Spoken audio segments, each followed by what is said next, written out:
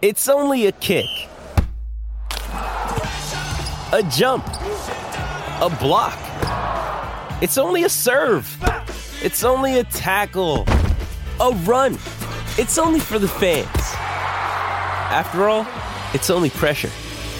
You got this. Adidas. Reflux fast with the Gaviscon Dual Action range from Chemist Warehouse, now starting from $5.99. And Kogan Mobile, New Zealand's cheapest unlimited prepaid plans. Visit koganmobile.co.nz. This is Izzy and Kempy for breakfast on SENZ.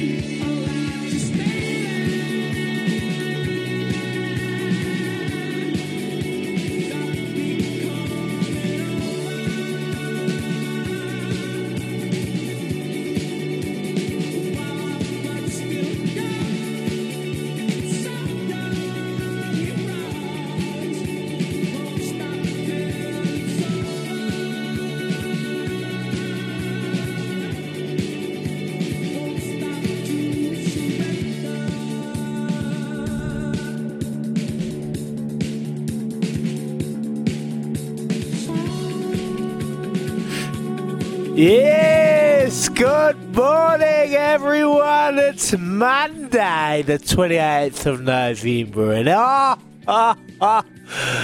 it's my privilege, it's my honour to welcome in the one and only Stephen the Beaver Dono. Beaver, what are you doing up so early? I'm working, Izzy. I don't know if you realise I'm working with you today. I hate to shock you. You know what I've already worked out, Izzy? What's that, mate? When me and you are together, I've already worked it out. You've just done 3 different voices. We've talked about this in the past when we've done TV together. We can't put on these fake voices. You've done it already. This is going to be a long 3 hours. It's going to be a long 3 hours, Beav. What is it? What is our little Bunnings kind of placemakers little setup that we do, mate? What is it? How you going, Beef? Well, I think we try to sound more like builders whenever we're in the trading shop. So it's a little bit awkward now for the thought of actually watching it on TV but it's great. Great to be here. It's a real honour. I'm an early riser, but I tell you what, when that 4:30 alarm hits you, still nothing prepares you for it. You are, mate. You're an early riser. I remember talking to you about morning breakfast, and I said, mate, you'd absolutely love it. And you go, mate, I'm up at 4:45. Yeah, you got 3 kids running an absolute clinic at home, just coming to tap daddy on the face, mate. So breakfast radio, you're made for breakfast radio. Well, day one's always good. Day two's a challenge, though. I can't wait for tomorrow. But yeah, no, as I say, I'm always up around that 5-ish mark, but there's something about when your alarm has to get you up, just that half an hour earlier. It just rocks you a little bit. Yeah, it does, mate. That alarm. You got one thing I'll tell you, Beef. You've probably already done this. Just try and rotate the alarm sound. Try and rotate it because that one alarm that keeps going. Oh, look, I haven't even listened to my own advice. I'm about to go change it because it is a horrible sound. A horrible sound when it goes off, and the wife hates your guts. Absolutely hates your guts. She just gives you a kick in the elbow and he rips into you. But it's always a challenge. It's just a bit of internal mind games, you reckon? I've got this golf watch that has got a little vibrator on it, so I've been running that for an alarm option. And golf? Yeah, well, it's a golf watch. My Garmin S62 Approach. No sponsorship involved there, but I'm just a big fan of it. Obviously. You know how to play? Anything from that 140 Mark 8 iron, thank you. No, just a little vibrator on the wrist seems to be the alarm of choice at the moment. Makes the missus a lot happier that she doesn't have to hear that screaming alarm. So that's a good idea, that. I can't play golf for the watch, though, Beav. Can you hit the ball with something wrapped around your wrist? Like it's very challenging, I must say. Like, I don't understand how people play golf with watches. Well, I don't usually wear a watch, but I just play golf with a watch. Yeah, I got the golf watch. I can't use those rangefinders. That's why I had to get a watch. Well, you can't look through the hole and see the flag? Well, I don't know if I've got an alcohol issue or something, but I've always get the shakes when I'm using those things. Oh, thief. Nah, I've got a rangefinder, and it's I thought it'd be a fancy one. It's probably like your Garmin, it's got the course on your watch and whatever watch you got, and it's got distance. So I've got a rangefinder that's got all the hazards. It's got all the carriers. It's got every club in New Zealand. It's got the whole layout on this little rangefinder. The worst thing about it is you got to charge it every single time. So I've been and played games, and I've got me range out, and it's dead. And so you've just got to use the eye. And when you're a little bit indecisive with shots, selections, and you underhit it, you decelerate, they say, Beef. The worst thing you can do in golf, decelerate before the ball. I do that plenty of times, so I mean, the question, I might have to get me a watch. I was going to have a question on every listener's lips is, did it run out of battery a month or so ago on the Charles Tour? Oh, Beef. Too soon? Beef, dude. Well, it's funny you say that, because everywhere I go, someone seems to bring it up. So on Saturday, I was at the pub with the family and the kids. There's a playground there, so I'm all about timing and having a place that can suit all needs. Mum and Dad sit on the table having a pint, and the kids are in the playground, so it's good. But I was walking through to pay for it, and he goes, "How's your golf?" This old pundit, and I'm like, "What do you mean?" And he goes, "Just how's your golf?" And I said, "Mate, you're about the 100th person that's done this and bought it up. Are you alluding to the Charles Tour 47 over?" Did you? And he's like, yeah, maybe. Just said, "Look, mate, that was a tough day, and I went into it with the wrong mindset. I thought I was Lydia Ko, Stephen Alka, but I just had to be Israel Dag, and it didn't work." And the rest is history, Beef. But just don't bring it up again, mate. I feel it's a bit rude. I mean, I was always going to bring it up, but no, you didn't, because that was your main content for the whole week. I just find it rude that people attack you about that, and you don't have to quickly remind them, "Look, I'm also Israel Dag, 50-plus All Black veteran, World Cup champion, multiple super titles. Please." And there's obviously, I've got other sporting abilities too, but I don't need to go into at 6:20 on a Monday, because I've still got a couple of days of you, so I'll bring that up at some point. But it's rough, isn't it? But no, I actually talked to a few people who actually bump into talk about the Charles Tour debut, but all of us, as you know, you got to hit rock bottom before you get to the top. So it's just a matter of time. You'll bounce back. I'll bounce back, mate. I'll bounce back, mate. Hey, quickly, just what are you up to? You off over to play some sevens, are you? Yeah, well, it's been a long time coming, but I will debut at the Dubai Sevens. Yes, the social side, is it? Just before. Okay. Just clear that up with the breakfast listeners. There's a social tournament that runs the same time as the Dubai Sevens, which are on this weekend, and I've got a mate over there living, and him and his cronies have decided that they need some much-needed injection of pace and power, is he? So I don't know who they've got for that, but I'm flying over. It's going to be... I've never been to Dubai, actually, so I'm looking forward to it. Have you? No. Mate. I've transited. But that's yeah.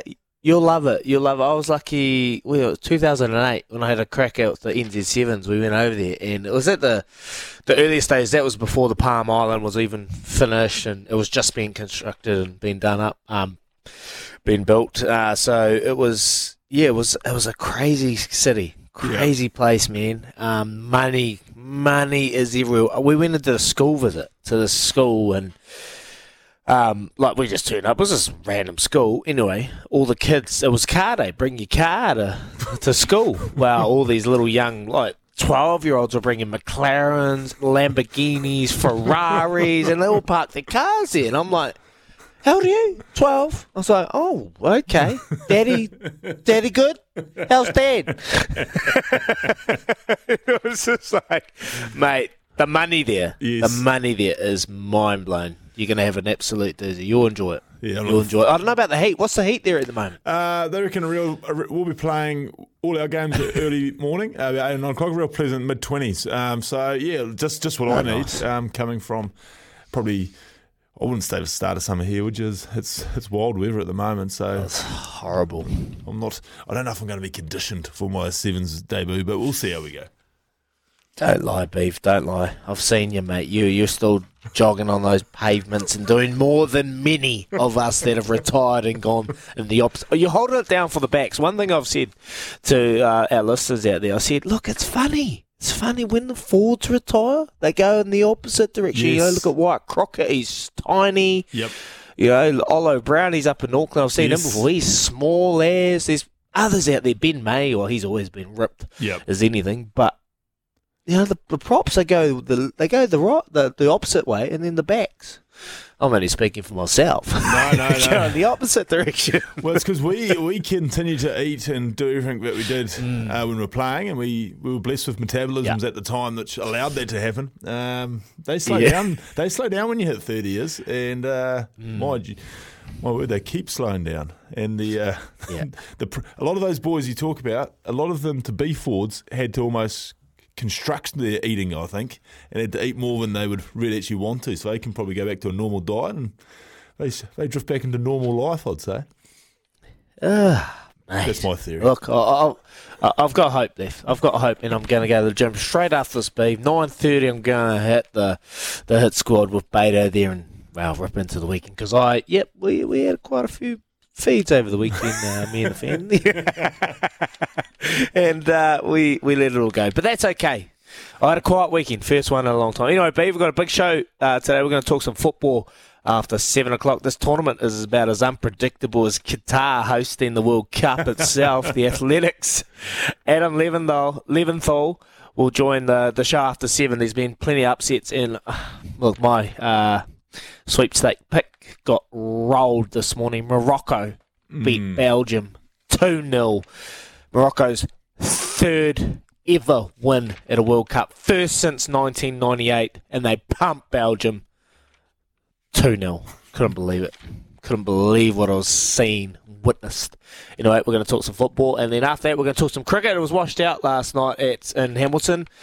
It's Seddon Park, Beav. Hamilton. Yucky weather. Ooh, down here. What a shame. What a shame that is. Yeah. One of the great cricket venues of the world. Didn't get to see it.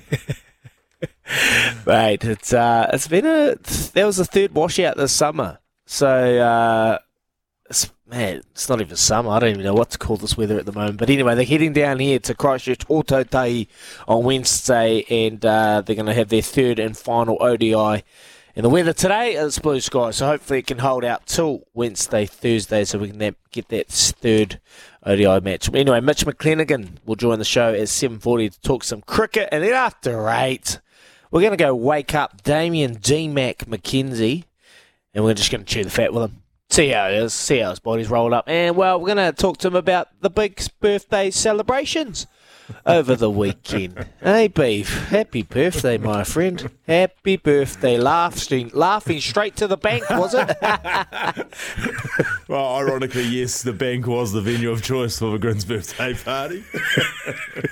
Okay. Is that saying something? No.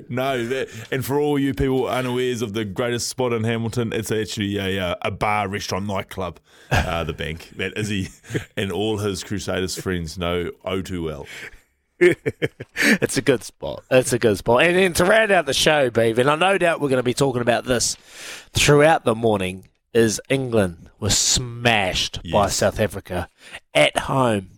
And it's fair to say that many are fed up with Eddie Jones.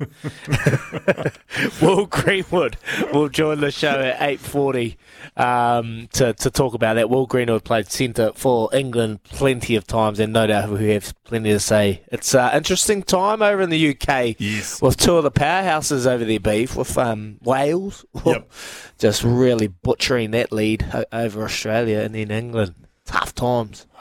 I mean, on the back of losing to Georgia, which the Welsh, you could say it was a blip. Yeah, mate. You know, they have those random results. I don't know if they put out a second string team or what, but then I watched that Aussie game. Jeepers, that was an embarrassing fall, I'd have thought. Yeah, mate. Was it 24 points? Yep. 27 points in 24 minutes or something, I heard. It was just crazy. And Wayne Pivac, after losing to Georgia, Yep. and now there's been a lot of names. It always happens. A lot of names get thrown around. Who's coming in? You guys saw reading Brad Moore, Scott Robinson, but then I heard Warren Gatz. That one was the one. What do you reckon? Believe it. Nah, can't be. Well, not unless they've just sold Cardiff Bay to him. You know, I couldn't believe he'd go back, but who knows? He's not really doing a whole lot. Like, obviously, he's got that sort of director of whatever role that is at the Chiefs, but Clayton's the boss there now, so maybe he's like, well, why not? There's nothing to lose here. They're in an absolute revel at the moment. 1 year and you get to go to another World Cup, and I guess World Cups would be exciting for a coach, so maybe there is some fire where that smoke is coming from us. Yeah, it's alarm bells. It's alarm bells there for Wales at the moment. Only a short time out for the World Cup. You've got 3 teams that were under so much, 4 teams really, under a hell of a lot of pressure playing over the weekend.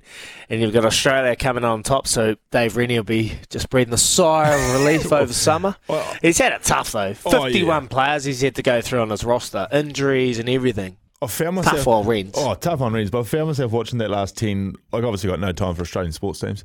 But I was sitting there, and every time they flashed to Rens, I was like, come on, Aussie, do it for Rens. And that last 5 minutes, is you could just see, you just mentioned it, how 2 teams who both under so much pressure, none of them wanted to really know how to win. Like, Aussie were chasing the game, and yet with 3 minutes to go, they were still happy to enter a game of ping pong, because it was almost like, oh, I'm too jittery here. Where, I mean, a young Izzy would have got the ball from 80 out and said, we're winning this, but with a bit of razzle feet. But these 2 teams were back there playing ping pong with 3 minutes to go, and I was thinking, Aussie, you're going to have to charge your arm at some point.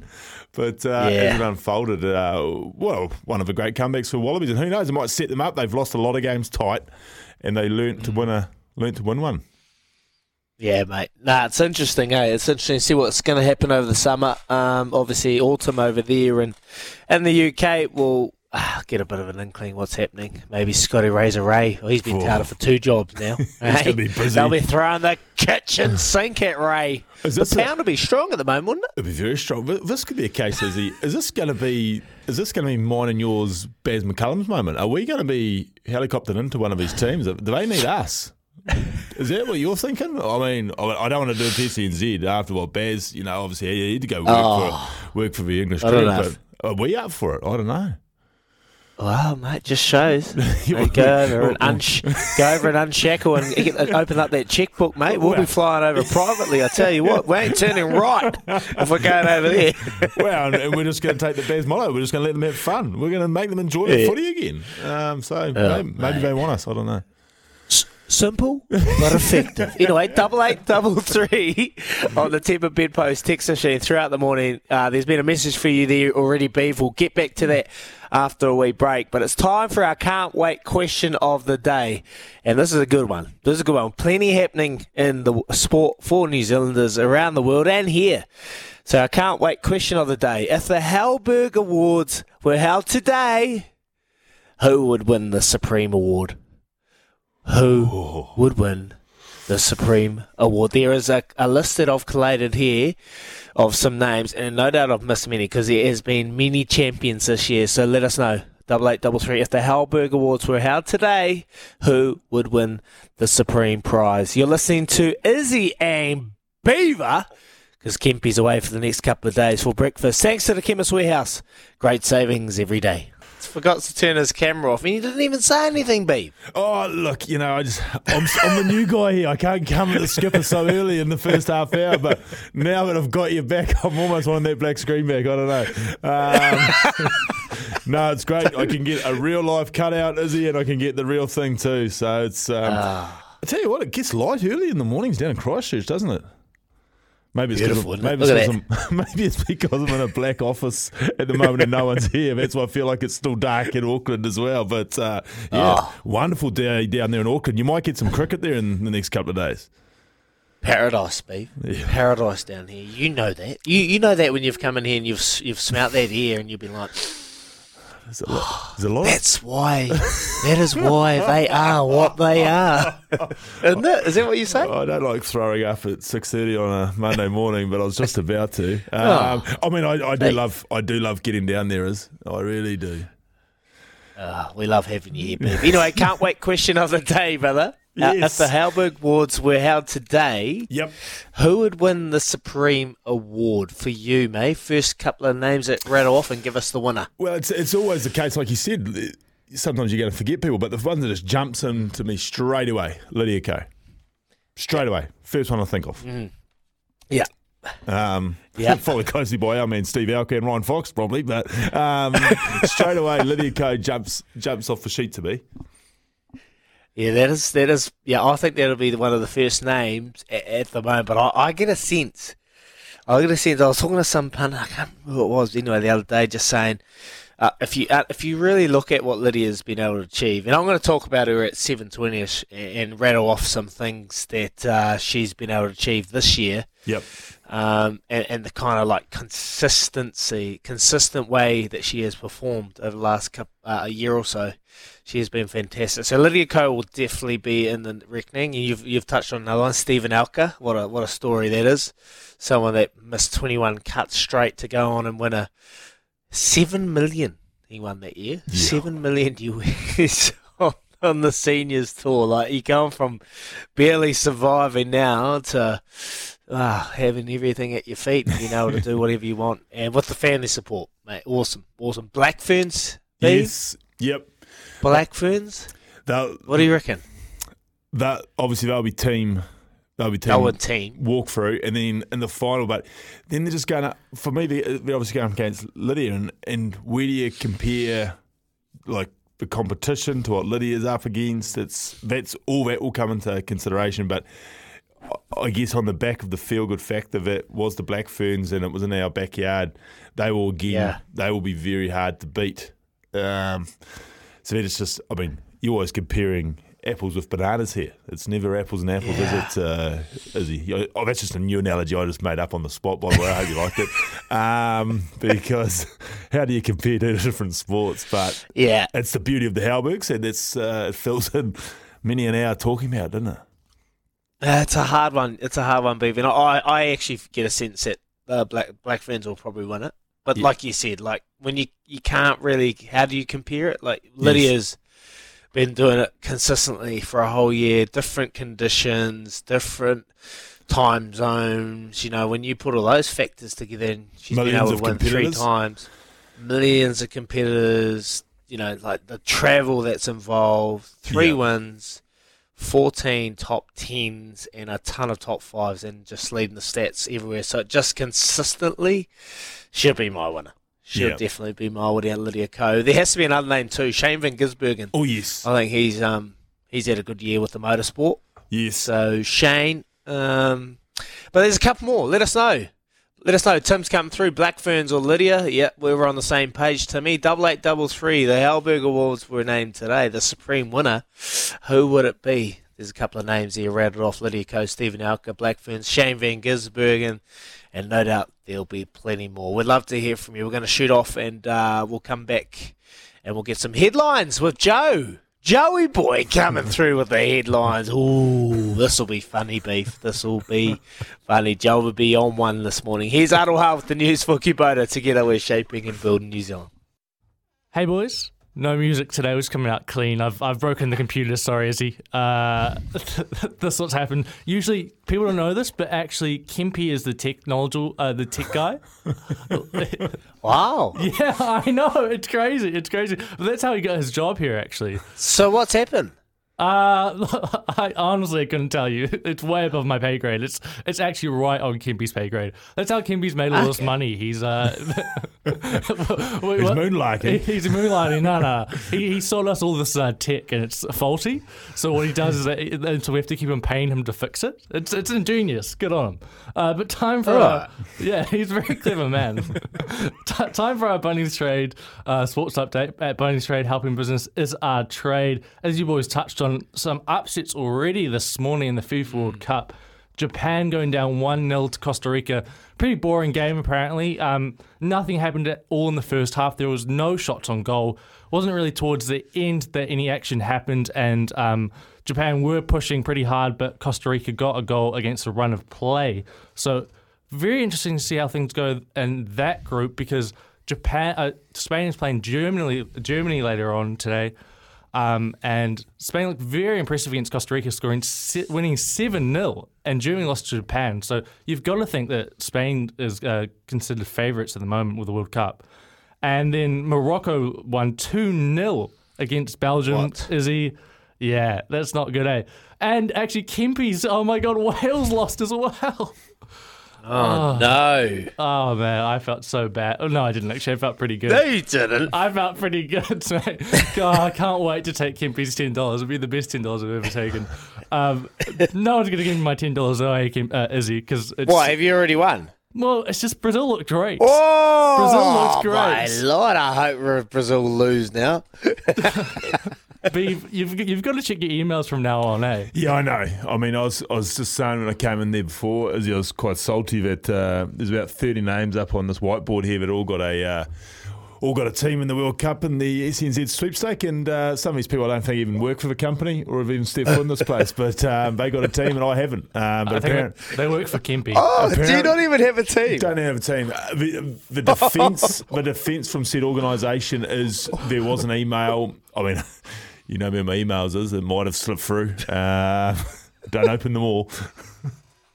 Oh my! I thought you had one. Yeah, you snooze, you lose, eh? I feel, but it's crazy that you're not in it, Beef. You're right. There's literally 10 people on that board that I've never met before or heard of. Yeah, I know. I mean, as long as I got Brazil, I'd have been keen, but not really missing out much. You can have $200 if you like. Hey, do we?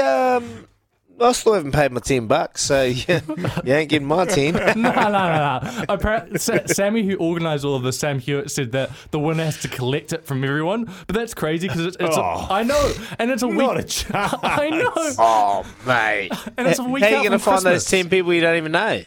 I won't. I guess I won't. I mean, I'll send out a very friendly email saying, hey, as we all knew, Brazil won.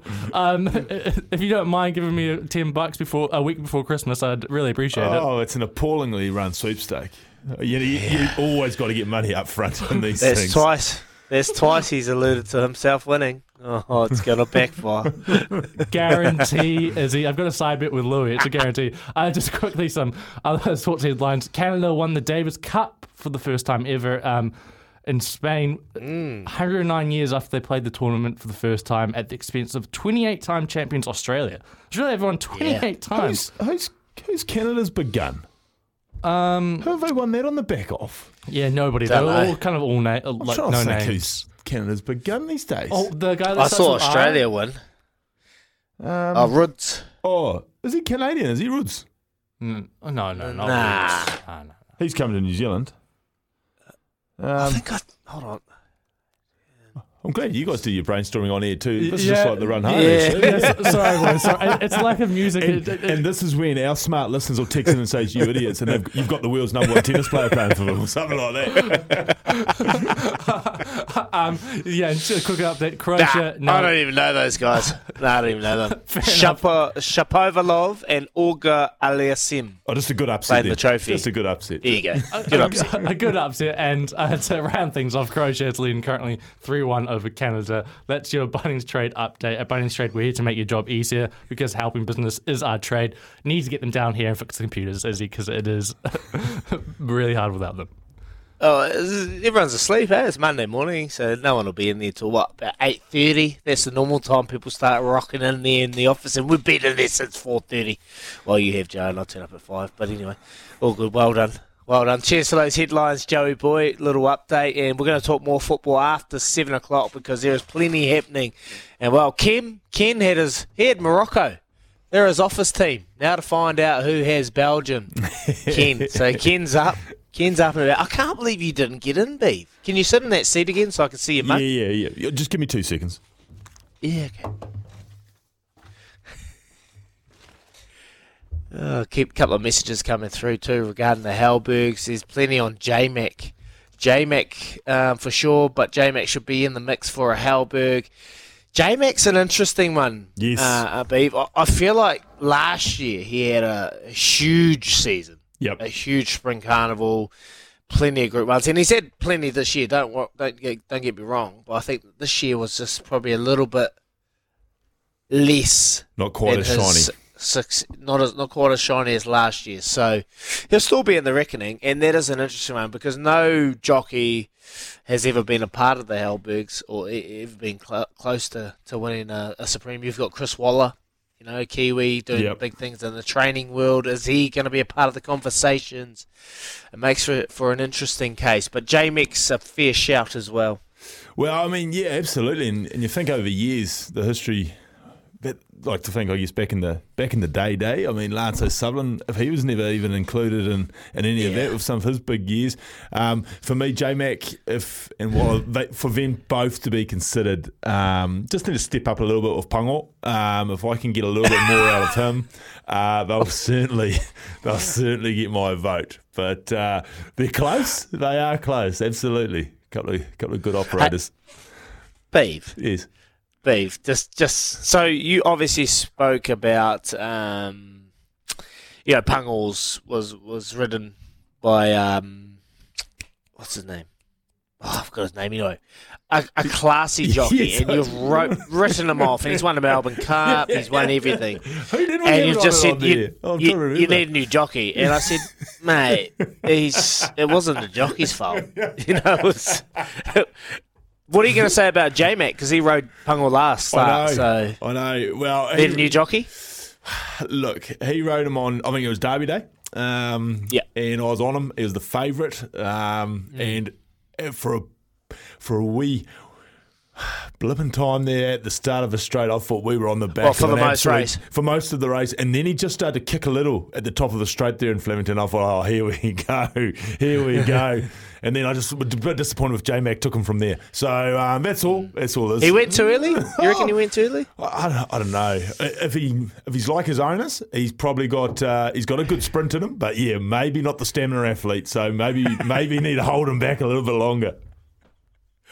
Beef, don't start.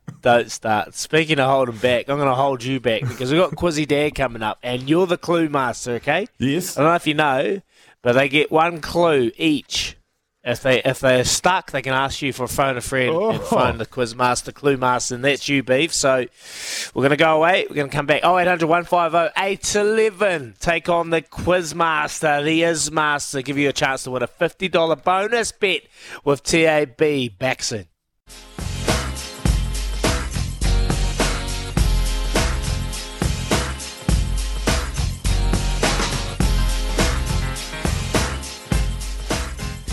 Yeah, this is how we do it on Monday morning. Got the Beaver and Daggy giving you the quiz to get you paid. Let's go. Let's rip into it. Hey, you got the quiz master here and you got Beaver. He's going to help you out if you get a little bit stuck. Let's rip straight into it. Simon from Auckland. Morning, Simon. How you doing, Si? Yeah, mate. Yourself? Yeah, good. Thank you, buddy. Good, thank you. Good luck today. You got Beaver if you need a little bit of help. Here we go. Kylian Mbappe is in serious contention for the Golden Boot award after the French team's win over Denmark. How many goals has he scored at Qatar World Cup so far? Ooh, 3, I might, 2, might need a 1. clue. It's Okay. not 4. It's not 4. We'll go 3. I was trying to give a clue, but it wasn't ridiculous, but it really is. Hey, don't worry. It's just... there was one. Rodney Solialo. 8. Someone got the clue. Don't worry, mate. It's good. Okay. Well done. That was correct, Simon. Here we go. Question number 2. The Breakers have provided the biggest winning margin of the 2022 season after smashing the Brisbane Bullets last night. How many points did they win by? 37, I think it was. 37 is correct. Well done. 116 to 79, mate. You're on fire. Here we go. Question number 3. What team did Damian McKenzie play for in his time in Japan?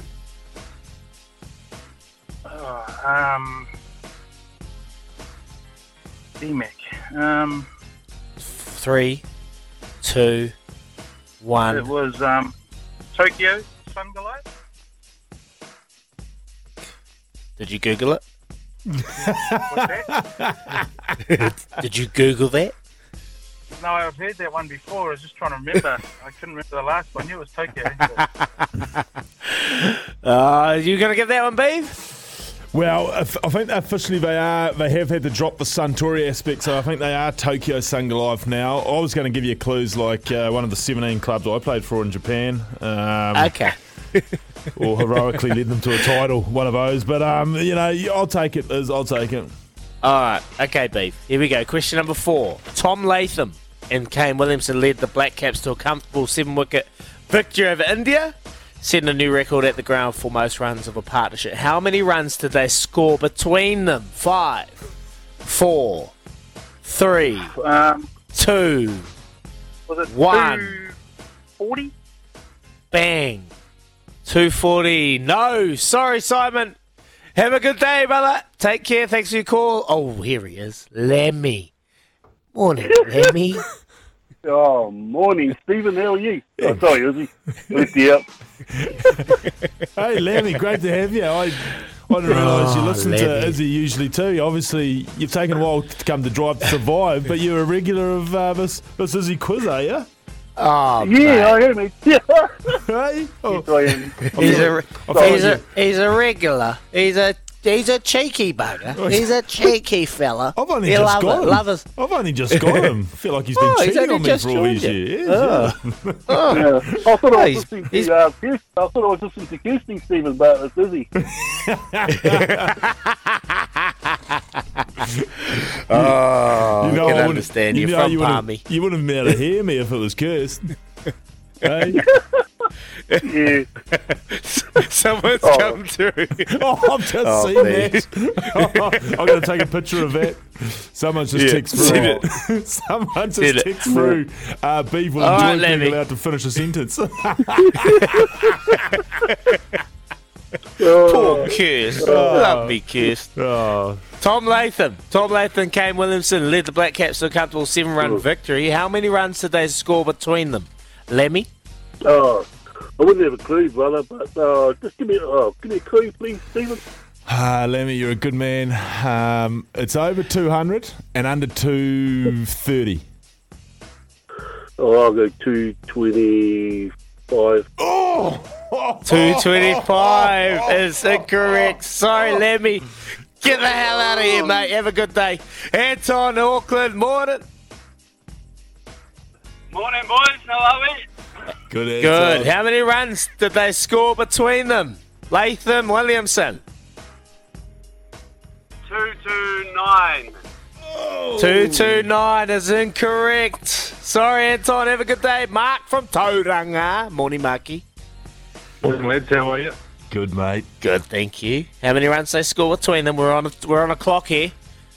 221, I think. 221 is correct. Question number 5. Is he going to do it for Movember? People wouldn't know what that is. England and South Africa have met 45 times in rugby union since 1906. Which team holds the more wins over each other, England or the Springboks? I can't even ask the truth, can I? Nah. We'll go for that. Yeah, 50-50. South Africa is correct! Marky, you're our winner. Well done. Donate it. You know what to do. We'll be back soon. Yes, welcome back. That was Quizzy Dag. And Mark, as promised, he won Quizzy Dag last week. Morena team, thanks for the Quizzy Dag win. As promised, all winnings will go towards Movember.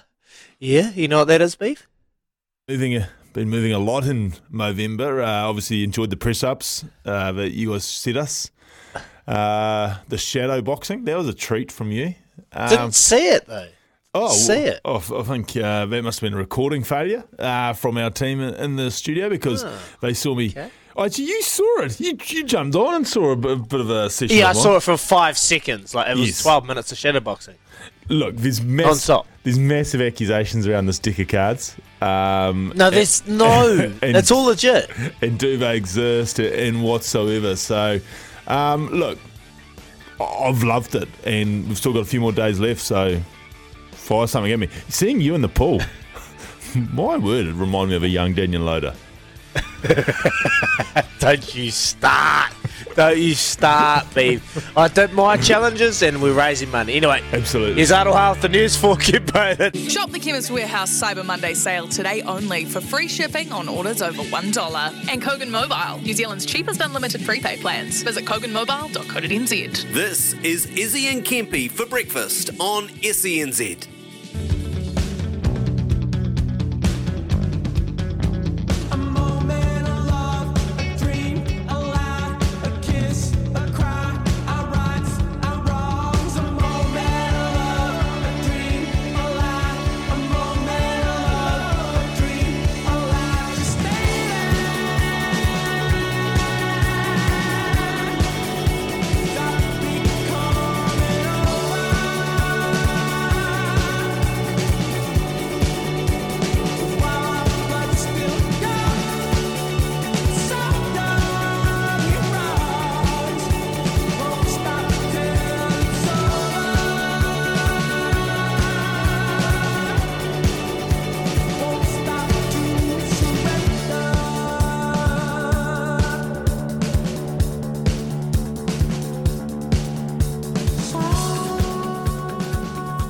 Yes, welcome back. Monday, 28th of November. It's Izzy and Beaver for breakfast on SENZ for today and tomorrow. Kempy's doing the drive, isn't he? So he's with Kirsty this afternoon. Absolutely, he's with Kirsty. So I wish Kempy all the best there. Not an easy introduction there, will we? Hey, that's my best friend. You leave her alone. No, has she been taking all the oxygen for you, B? No, I'm just getting on the back of a few of these cheeky little texts, and she's got a nickname amongst the run home as Spider, and I'm Frog because there's a spider and a frog story where the spider just dominates the frog, and so we just run along with that. But no, she's outstanding. She's the reason the run home is alive. Really, she gets us through. She is a bloody champion. She did a stellar job at the. She was doing FIFA. She was doing the Rugby World Cup. She's doing radio. She does it all. Busy. She does it all. She's very, very talented, and you did right. So I'm going to do my best to keep this breakfast show alive, all right, mate? I'm going to do my best to keep it going, so stay true. Because let's be honest, mate, broadcasting school, what is that? Anyway, we're going to talk some football. We'll skip that. We're going to talk some football shortly, and there's a few messages here. Someone, Kane, messaged through, forgot to place a bet on Costa Rica. Yesterday, they were paying $8.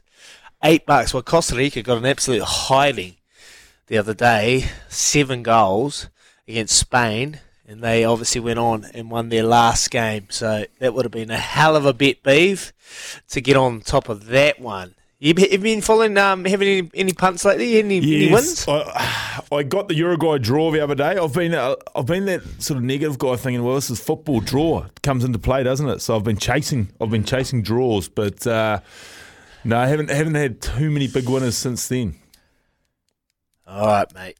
Well, hopefully we can find some. You got nothing to play for anyway, mate, because you forgot to email back. So that's another little question mark there for Beeve. Anyway, we're going to talk some football right now. The delirium of the FIFA World Cup has well and truly set in with 4 games to keep an eye on every day. Unless you're Kempy, you've probably been asleep for half of them, which is why The Athletic have sent Adam Leventhal to Qatar. His coverage of the tournament has been outstanding, hosting a daily panel of experts on the World Cup radar. I'm not sure how he's managed to find the time before Spain plays Germany, but Adam's with us now. Morning, mate. How you going? Yeah, I'm very well indeed. I'm right in the thick of it. I'm outside the Khalifa International Stadium where Croatia have just completed that comeback victory over Canada 4-1. So I've just got a sea of people around me. I've got Croatian fans, I've got Canadian fans, contrasting emotions right now. But yeah, I'm right in the thick of it, and it's all good fun. Mate, this tournament, I was thinking we're heading for another wee upset. Canada were out to a 1-0 lead, and I was thinking, can it happen? But obviously it didn't. Mate, what have you made of the tournament so far? It's pretty unpredictable at the moment.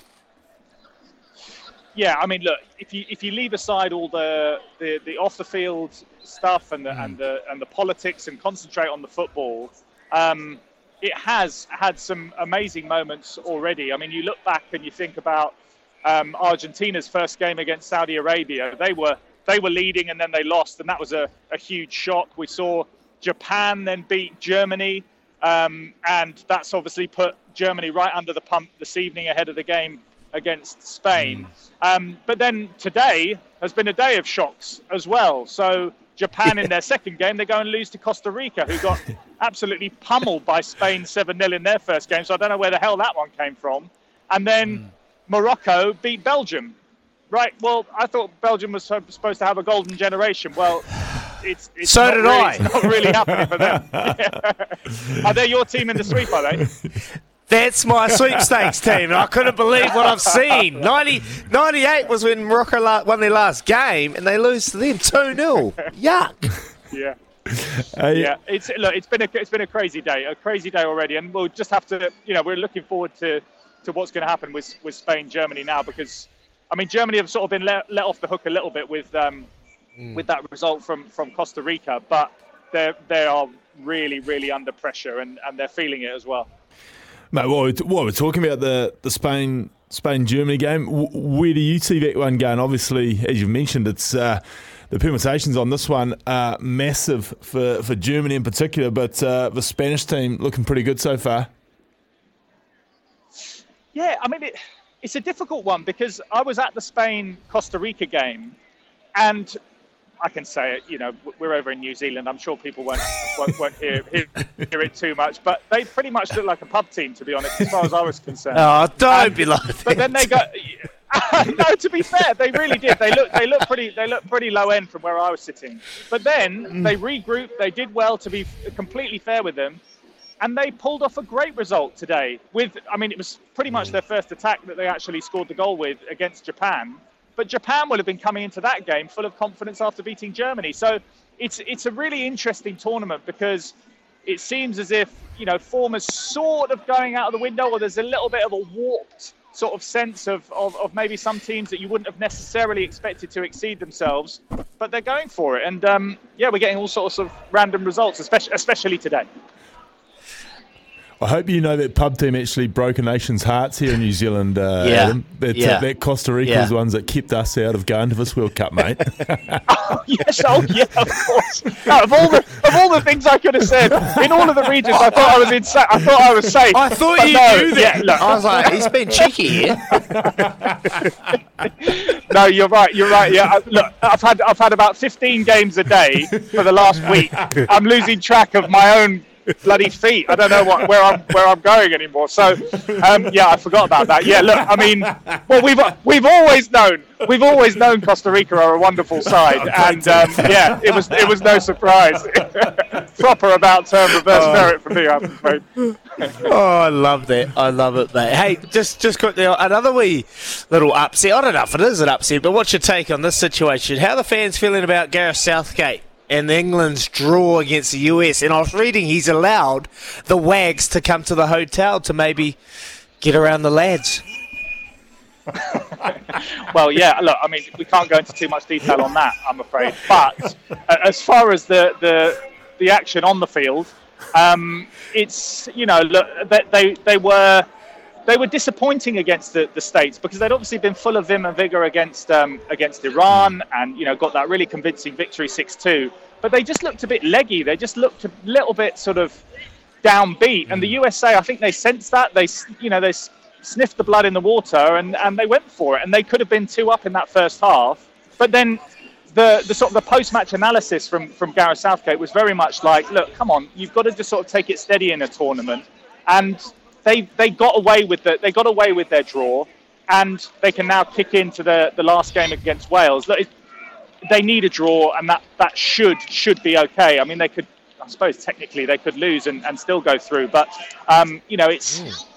it's not been that they've not really carried that momentum through from that first game, and that was the disappointing thing. So we will see, but I'm sure they'll obviously gather themselves, win 5-0, and they'll go all the way, and England will win the World Cup for the first time since 1966.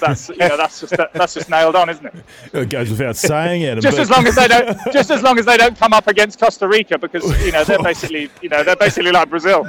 The world's best pub team, Costa Rica. Wales coming up. You talked about England. That they are still in a very good position. Obviously, bit of a blip, the draw. But will they experiment at all with the Welsh game as far as lineup goes, or is it a case of they've got to get momentum started again? Yeah, I think that's the big question tomorrow.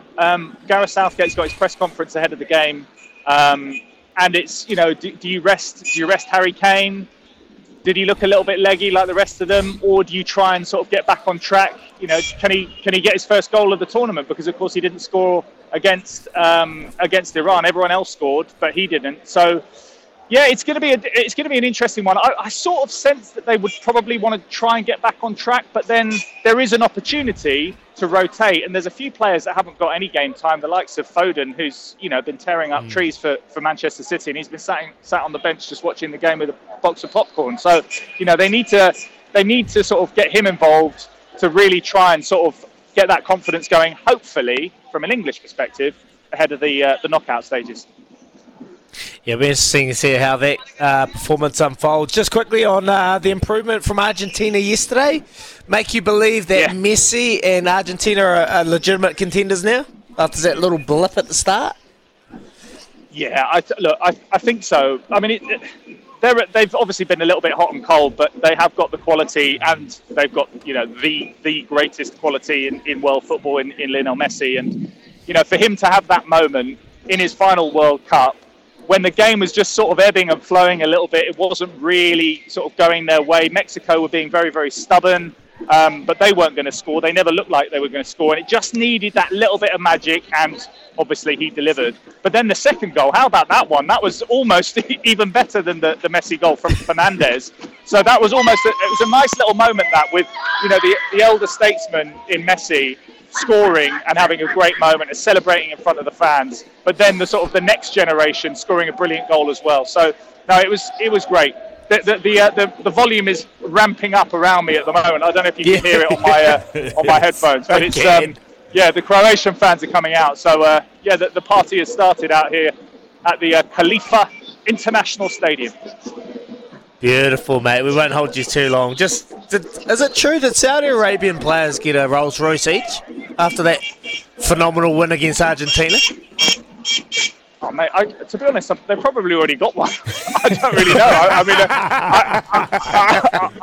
I wouldn't be surprised. But look, I haven't. If you've seen it and you've read it, it must be true. But look, they're going to be rewarded for their performances so far, and I'm sure they can give out a few decent bonuses after an amazing victory like that over Argentina. But they need to get back on track, don't they? Because they lost against Poland last night. So yeah, it's going to be interesting to see what happens. It's really starting to sort of flow now, as we're in the second phase of games now, but everyone's sort of thinking, right, we've got our eyes on those final games and the permutations and all that sort of stuff. So yeah, it's gathering pace. Beautiful, mate. We won't hold you any longer. Quick score prediction for Spain v Germany, and then we'll let you go, mate. Oh, it's a tough one. It's a big game. I'm going to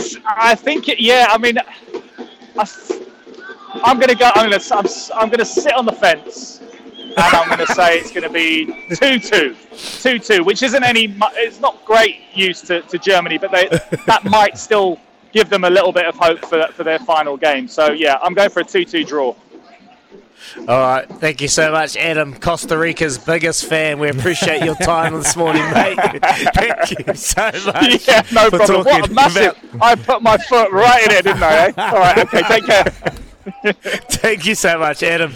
Out of Qatar, talking Football World Cup. He was at the Canadian game. They went down against Croatia, and mate, look, obviously the controversy aside, these Football World Cups, yes, they are an event you need to be at and be a part of. Have you ever been close to heading along to a Football World Cup? I remember we went to South Africa in 2010. It was obviously after the Football World Cup that took place over in South Africa. Yes. And it was booming. That's why they built that soccer city. 98,000 people, fans at that big stadium in Soweto. Yeah, I mean, I guess it's one of those things is you just have to get to it at some stage in your life, doesn't it? That's the World Cup. It doesn't matter who's playing. Obviously, the grounds are full to the brim, and I guess more than any other sport, football gives you the chance of going and seeing a different result than expected. You know, like if you go and watch the group stages of the World Rugby World Cup, apart from probably 2 matches in the group play of each group, you know the results before you get into the ground. But with the nature of the sport of soccer, there's definitely a chance that you're going to go see an upset, aren't you? So, and as we're seeing it is, jeepers, they're falling off the trees at the moment, these upsets. Yeah, very unpredictable, B. Very, very unpredictable. Belgium going down against Morocco. I couldn't believe my eyes what I was seeing. But, hey, that is Football World Cup at the moment. And another big story out of the Qatar World Cup, Joey, if you've got your mic handy, Neymar's rolled his ankle, and he's a bit questionable. Doesn't look too serious, but that could have a huge impact on Brazil. Yeah, he's out for the next 2 games, the next 2 pool games. Who knows what's going to happen after that. He didn't look to be honest, he didn't do too much in the first game, but I think that the Brazil looks stagnant, like in general, and you expect that. All the teams, every team at this World Cup, other than Spain, has looked real stagnant to start.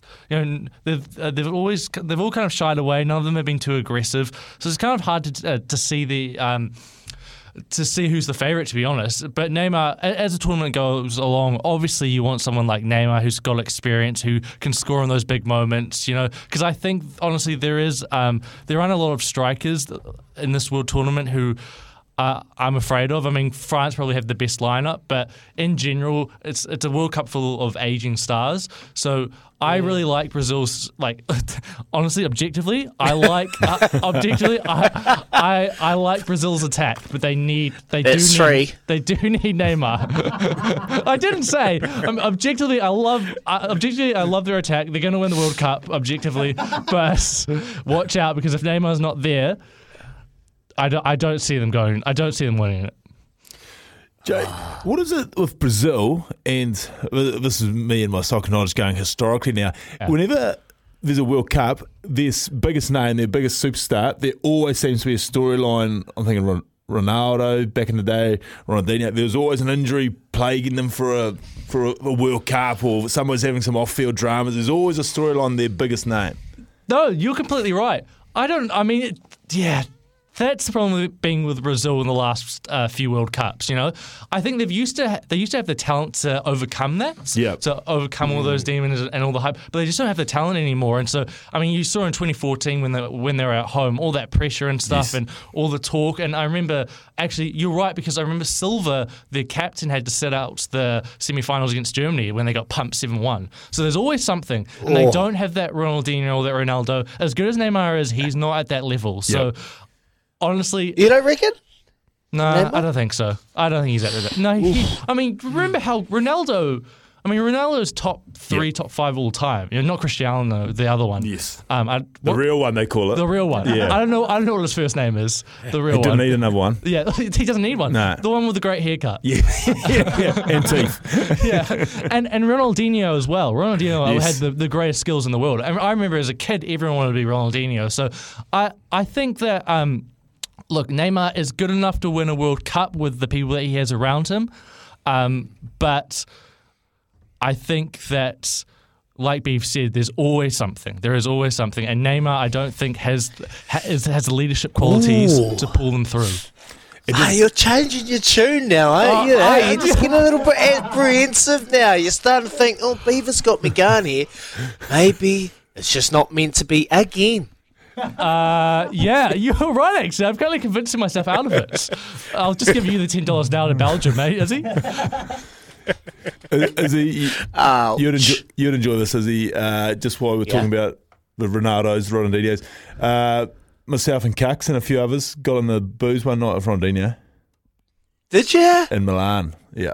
The hell was that? Is that when you went over for that All Black shoot? Yeah. Yeah, he can't speak a word of English, but it was good fun. It was still good fun. Lovely guy. We had a real good connection. But so was it just talking with your eyes, kind of like? Well, it was at the end of season, so you can imagine, whatever. What do Brazilians speak? Spanish? Portuguese. My Portuguese by about midnight was actually not too bad, is he? So there's some good connections. I remember that. I remember seeing that photo and seeing the promotional work, and that's probably one of the great things. Seeing All Blacks, they were with John Terry this year at Chelsea, and they went along to Chelsea's training, and very, very lucky when you're playing for that team. You get to, mix and mingle with some of the big superstars. You absolute hot dog you are, Beaver. Can't believe it. Anyway, that was our football catch-up over in Qatar with Adam, and having a chat. Knows how I didn't pronounce the second name? My goodness. Bit of a tongue twister. You Leventhal. Hopefully I've nailed it. We're going to shoot off and come back with my wizard. Adam. Cheers, Adam. Come back with my wizard of the week. You're a wizard, Daggy. Ooh. Was that Hermione? Was it Hagrid? Hagrid. Cheers, Hagrid. Hagrid Joe. Hey, this time for my Wizard of the Week, but this time I'm going to go Wizard of the Year, really. This is one of those situations right now. Look, it's hard to go past my good friend, Lydia Ko. It's been a week since she won her latest event, winning the CME $2 million event. She won 3 times this year. She had a top 14. She had 14 top 10 finishes. She is the current world number 2, and she had a really, really consistent year. I'm going to rattle off a few stats about Lid's Beef. Lydia's scoring average this year, 68.98. 68, Beef. Every time she donned that golf course, she was shooting around 68. 72% green in regulations. So 72% of the time she was hitting the green in regulation. Hit for show, putt for dough ain't the case for Lids. Putting average of 1.72. That is 28 putts per round. Wow, rounds under par, 65. 65 rounds under par, ranked number 1 in the world. Rounds in the 60s, 49, ranked number 1 in the world. Prize money, 4.364 million US. And also a stat that I seen while watching her round last time, 78 bogey-free rounds. I think it was about 15 more than the last competitor. 78 bogey-free rounds. Now, I know this has been thrown around a lot, but that's a fair question. Our question of the day, if the Halbergs were announced the Supreme Award winner, for me, it would have to go to Lydia Ko. She has had a phenomenal year and very, very consistent, Beef. I'm with you. I really think I'm with you on this one, Izzy. I know I should probably be controversial here and take a different seat with you. But no,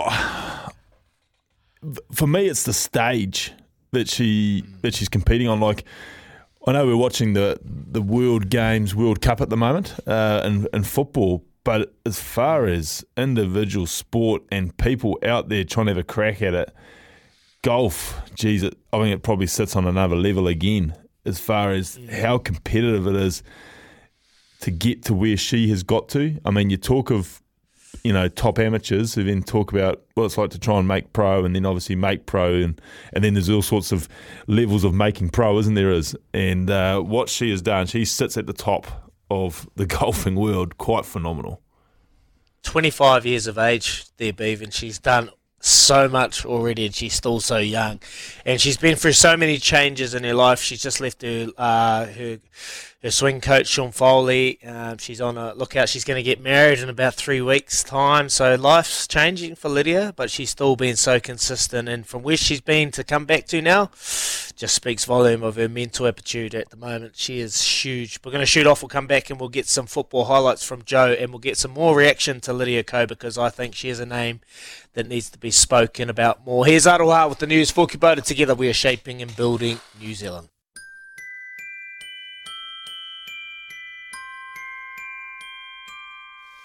I don't want a lot for Christmas. There is just one thing I need. I don't care about the presents underneath the Christmas tree. I just want to. Yes. I can see you eyeing me, Izzy. You're not wrong. It's Christmas music time. Make my wish come true. You a Christmas music guy, Beef? Like, I know my wife is at home screaming, no, he's not. But I've actually got a bit of Christmas about me. Yeah. You do. You seem like a jolly character. Thank you. You seem like you'd be fun at the Christmas dinner. Oh, man. I'm You're the fun. life of the party. Well, in my early 20s, I probably wasn't, because I was still in awful condition from Christmas Eve. But no, I'm starting to appreciate it again, especially with children. Yeah, you got a big extended family. Do you? We always get together, usually with one side of our cousins and that. Not huge, but it gets social. Now, are you good at gift giving? I was real good, and now the wife just takes fully over, because I used to love the drama of the Christmas Eve dash. Yes. I like the hype, like the hoopla, and being a part of it. But now the missus wants to get organised, and that cuts me out. That's a great. Your tree will be up mid-November, wouldn't it be? Yeah, it's been up for a few weeks. Yep. Yeah, same. I feel you. Same, boys. That actually is a great throw to my choice flooring poll. My question is, because, boys, we're just a month out of Christmas, how far out from Christmas do you actually start buying gifts? A month? A couple of weeks? The week of? Or Christmas Eve? I know Bee's answer, obviously. What about you, Izzy? Week off, probably. Mate, I don't buy presents. Let's be honest. I buy 0 presents. I've got one present I'm going to buy. Well, this is a situation, Beef, and I'd love to throw this question to you. Please. And Joey and Neeps. Look, Daisy's birthday is a big day in the calendar year, but it falls on the 14th of December. Yes. And that is only 11 days out from Christmas. So here's my kind of line of thought. Should she get 2, or should it be combined? Because it's that close. We're inside 2 weeks. I feel like it should be combined. But she says opposite. What your thoughts? Yeah, see, I'm a bob each way here. Firstly, full disclosure is I'm also a December baby. So I would be heartbroken if you didn't get both. However, I'm in a similar situation. The missus' eyes sometimes get greedy, and she sometimes says, just combine them. It can be my birthday and my Christmas present if you get me, the bigger, more pricey present. But then Christmas Day comes, and still you're not going to give me anything. And I was like, well, yeah, I could give you a card, but I don't know. I've gone pretty big on the combined present here that you got a few weeks ago here, darling. You see, that's where we get trapped. Yes, that's where we get trapped there, because we do the big shebang, but they still want to unwrap something on Christmas Day. And I love the card suggestion there. And if you just how about you just slip a little 20 in it, and then that'll do it. there you go. That's nothing better when you go to grandma's and you open that card and it's got a 20 or a 40 in it. You're like, happy day. So maybe we just do something like that. Yeah, maybe a little question. What do you think? 8833 combined present, or should we get 2? They are important. Without them, will be no one. Will be nothing. Absolutely, Izzy. And I know they're actually listening to family this morning because it's a different hour to usually. So absolutely, they are important. And don't worry, I will be off to the shops probably straight after this show to get organised for it. All right, Alex. There you go. You've heard it. You've heard it from the man himself. You are gonna get treated this year. You are gonna get treated. And and on that as well, Christmas movies. Oh, yeah. Like, some of the... You a movie man, Beef? I am, but again, it's getting... Like the Christmas tree up weeks ago, it's now a daily thing on Netflix that there's a Christmas movie going down. Yeah, same, mate. And it's usually the kids and Daisy watching these Christmas movies. I'm not for it. When it gets to December, we're only a few days out, then I might start leaning towards that. But yeah, favourite Christmas movie? Home Alone. I was going to say, are we happy to classify Home Alone as a Christmas movie? Because I'm all in on that. Christmas movie. Absolutely. That'll Die Hard was always a good one too. That was a real good Christmas movie. Bruce Willis. Is that a Christmas? It was on Christmas Eve, wasn't he? He was trying to get home for Christmas. Yeah, it's the biggest debate in the world. It's not a Christmas movie. It's not a Christmas movie. Okay. Yeah. There's an argument. There's an argument to be made. Well, even though what's that song? Obviously, Mariah Carey. What's that? Do you know the movie that's on, Joey? What movie? That song you're just playing. I don't want. Oh, of course. The rom-com. Gosh, I Love Actually. Love Actually. Love Actually. Love Actually. Beautiful. Love Actually. It's a good movie. It's a good movie, and there's some good Christmas movies out there. But Home Alone will have to be the favourite. 8833. Let us know your movies that you'd love around Christmas time. Home Alone has to be at the top. Well, Beaver, he's watching whatever Alex and the kids are watching because he has no choice, a bit like myself. Here, we're going to shoot off. We're going to come back and we're going to talk some cricket because there's a big match taking place down here in Ōtautahi, Christchurch on Wednesday. And Beav, chasing down 300 odd. Very, very surprising. I did not pick that. I thought, oh my Lord, we're going to get absolutely pumped here. But Tom Latham, Kane Williamson come out and just, put on a clinic. Eden Park on a Friday night. Looked like a great crowd there too. Would have been a hell of a place to be. But yeah, chasing 300 always. You've always got to be pretty happy to pull that off. She's no mean feat. Yeah, no mean feat. And obviously last night rained off, washed out there in Hamilton. No surprises. We're going to shoot off. We'll come back with Mitchell McClenaghan and we'll talk about the third ODI taking place and obviously reaction to that first ODI. We're going to shoot off. Back soon. Yeah, welcome back. You hear that, Bees? Is he back? Yeah, I'm just trying to clear the phlegm and the vomit out of my throat after hearing that little intro from a former interview of yours. Glad I wasn't here that day. Jeepers. I don't like that reaction out of you, mate. Looking through the cameras and you just doing a little vomit through the camera right there, mate. Don't do that. Anyway, we're going to talk some cricket right now. On Friday night, Tom Latham and Kane Williamson put together a historic partnership to propel the Black Caps to a win at Eden Park. It was a gutsy batting display that some may say saved us from what could have been otherwise been a humbling defeat to India at home. Our mate Mitchell Metaverse McClenaghan caught some of the action and is with us this morning to give us his thoughts on the game. Morning, Mitch. How you doing, brother? Yeah, bloody good, mate. How are you, boys? Good, mate. Good. Thank you. Yeah, obviously, yesterday we didn't get any cricket up there in Hamilton. It was all washed out, so the third ODI down here in Ōtautahi, Christchurch, just going to be paving way for an absolute doozy. But how good was it seeing them at Eden Park? I was a little bit worried after that first innings when they put on 300 on the scoreboard. I thought, they're under a lot of pressure here. Was that surprising how they chased it down with ease?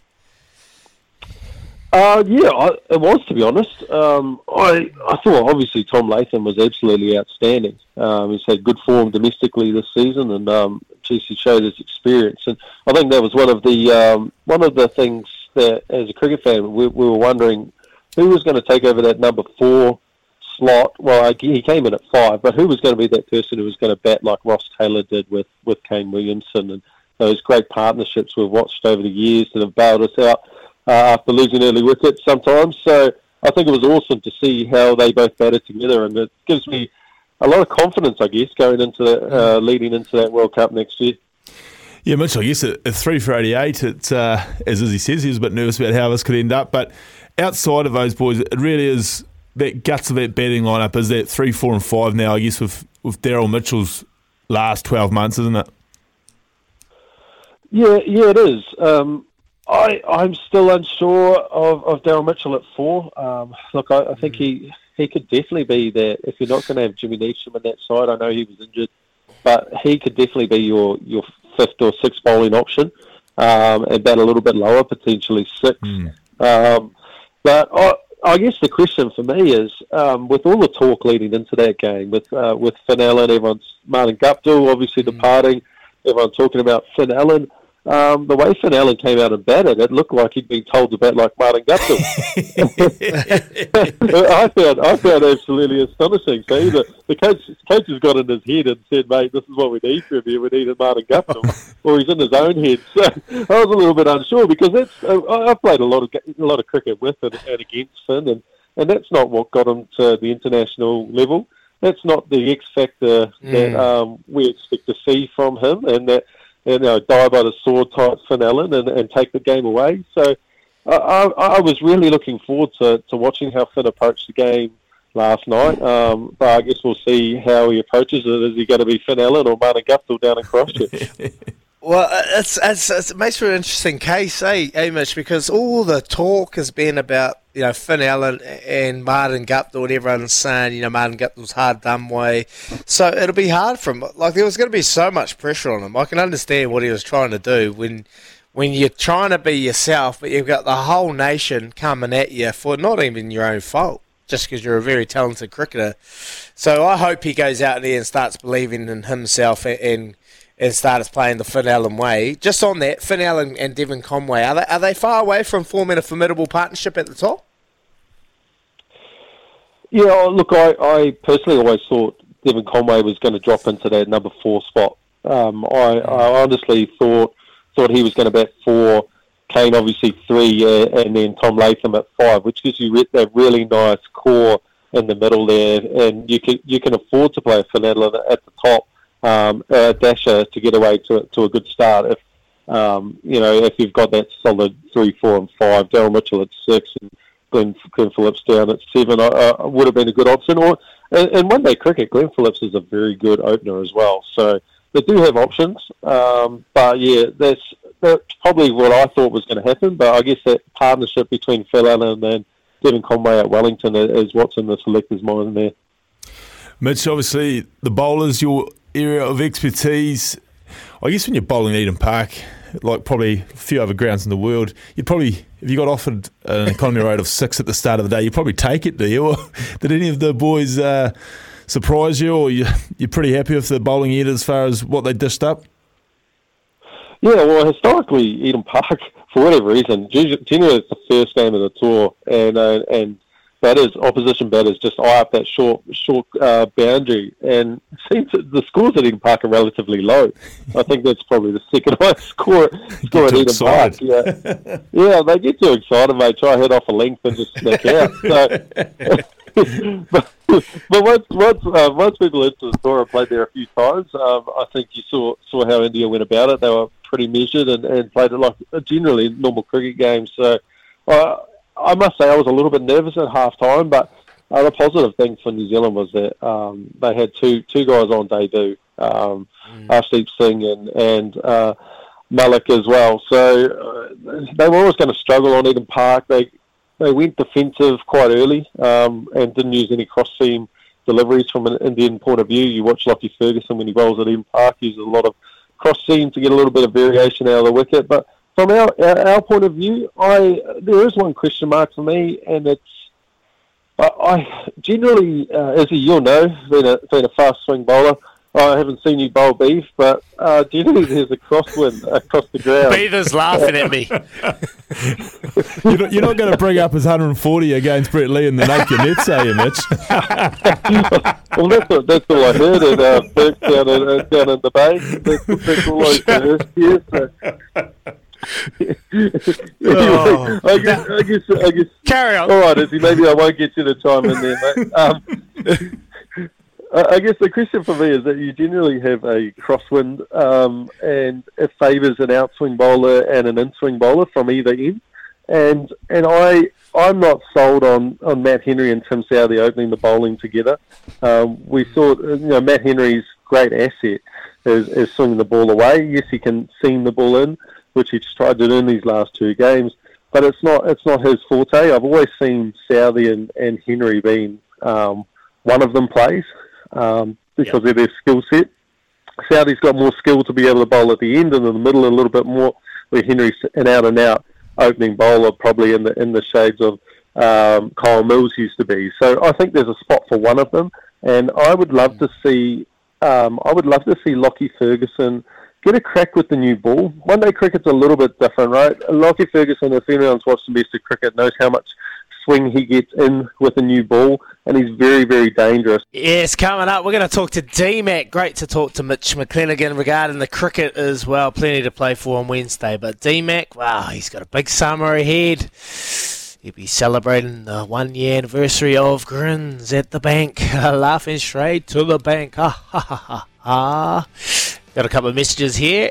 Make sure, Beeve, it's a Christmas card you give her and not the credit card. My wife, Boxing Day birthday, so I'm feeling your pain. Jeff from Roxburgh. Ooh, Jeff knows. He knows your pain all so well. And another one here. Smack 20 worth of scratchies in the card for Xmas Day. You win twice. You get something to do and may win heaps from Marky.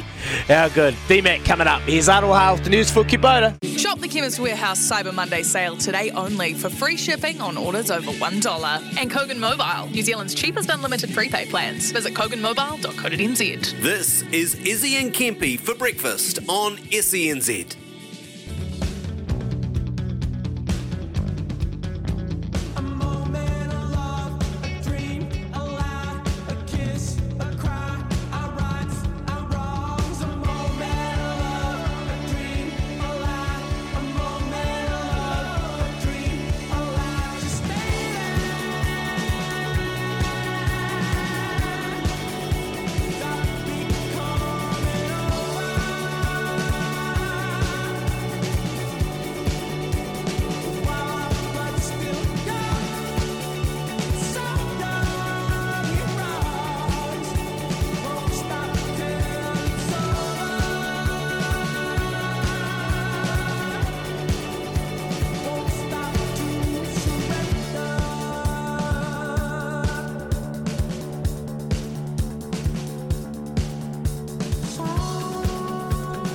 Yes, good morning. Izzy and Beaver for Brekkie on SCNZ. Kempy's going to be with Kirsty for the next couple of days on the drive show.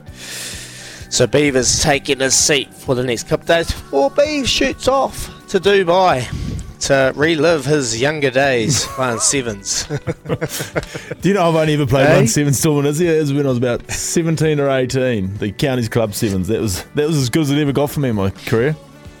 So have you know all the patterns and all the kind of the way of going about it, or is it just throw the ball around and no pattern, just play? Is it? It will be that, wouldn't it? I'm on a thread with them, and they're talking about training. So, yeah, serious. Yeah, well, a little bit serious than I thought. Are you on the same page? Well, my mate who is getting me over, I know he hasn't done any training whatsoever for the last 5 years. So I don't know what.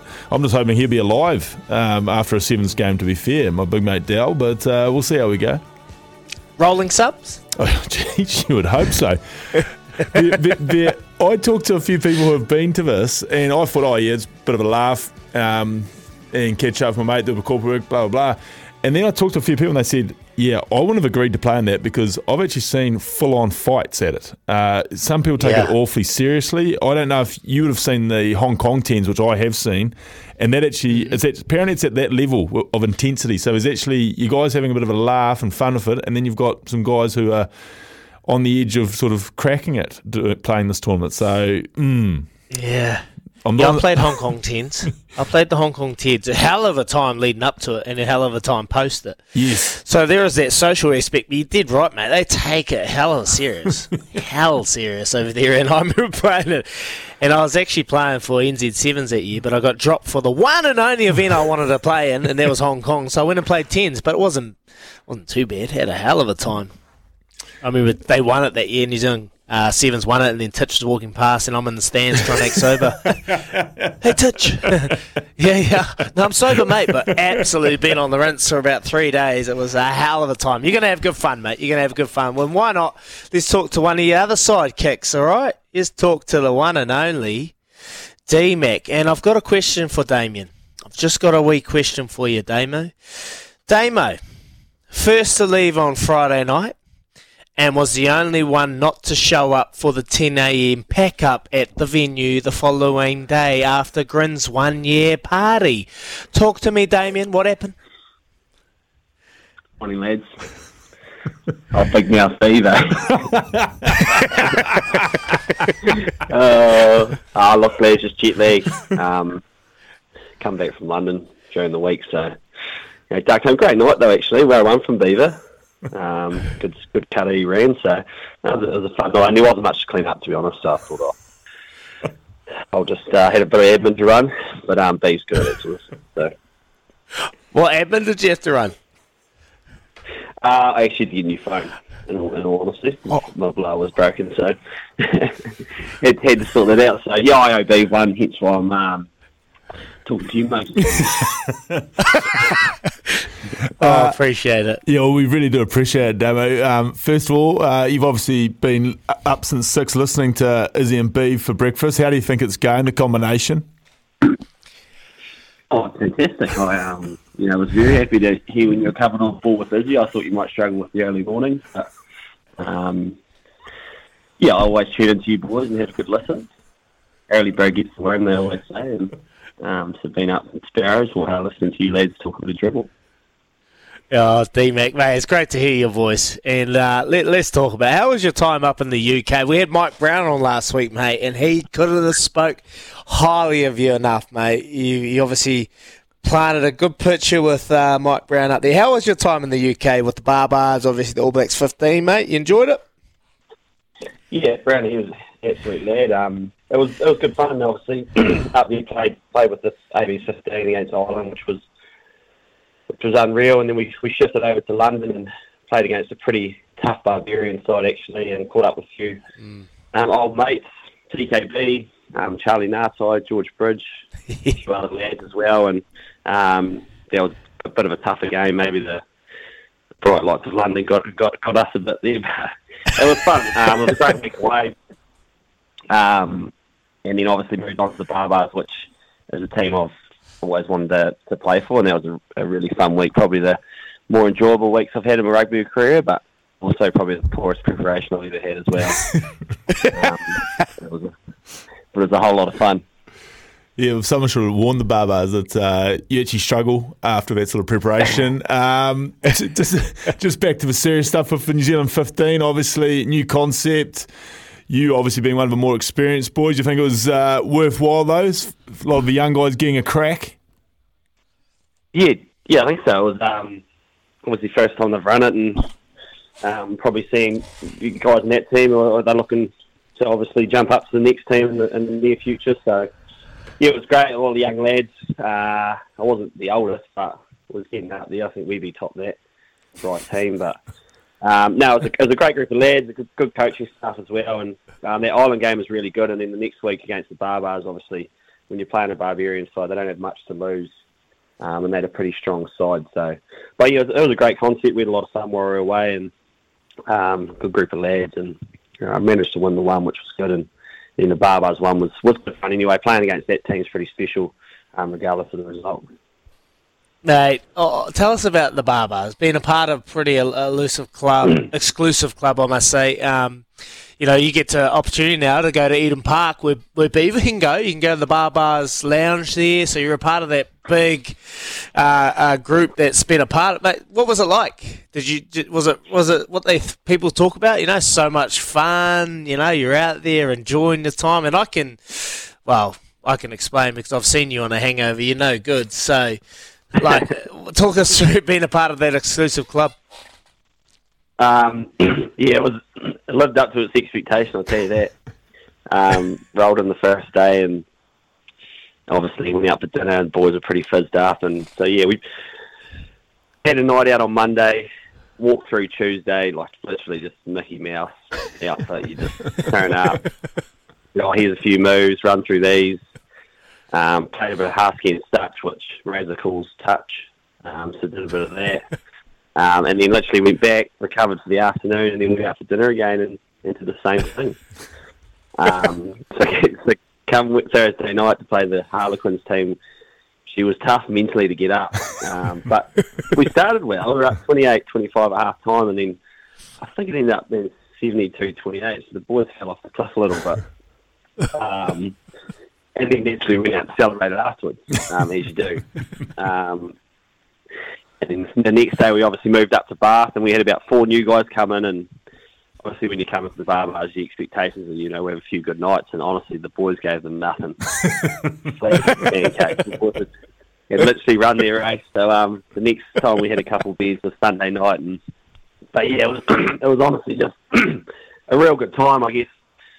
And when you're playing back home and stuff, you're always pretty serious. But there, there's no expectations. You go in there, have fun, play with a group of lads. A lot of them hadn't played for a while. Actually, they've played for Worcester and the Wasps, who unfortunately have gone under. So that was pretty brutal for those lads. They were just keen as to get out and play some footy. And then to win that last game against Bath, I've never seen a group of lads so happy. The sheds after the game, the boys were going mad. So it was a great experience and. Loved every minute of it, but obviously I was pretty keen to get home afterwards. She was a big old week. You've probably now got as many wins as I got in the year and a half at the Bath home ground, actually, Damo, so congratulations on that. I remember you were best nick of your life up there, weren't you? Yeah. I hope you didn't mention my name when you were up there. I think there's an owner there still trying to hunt me down for some money off me, I think.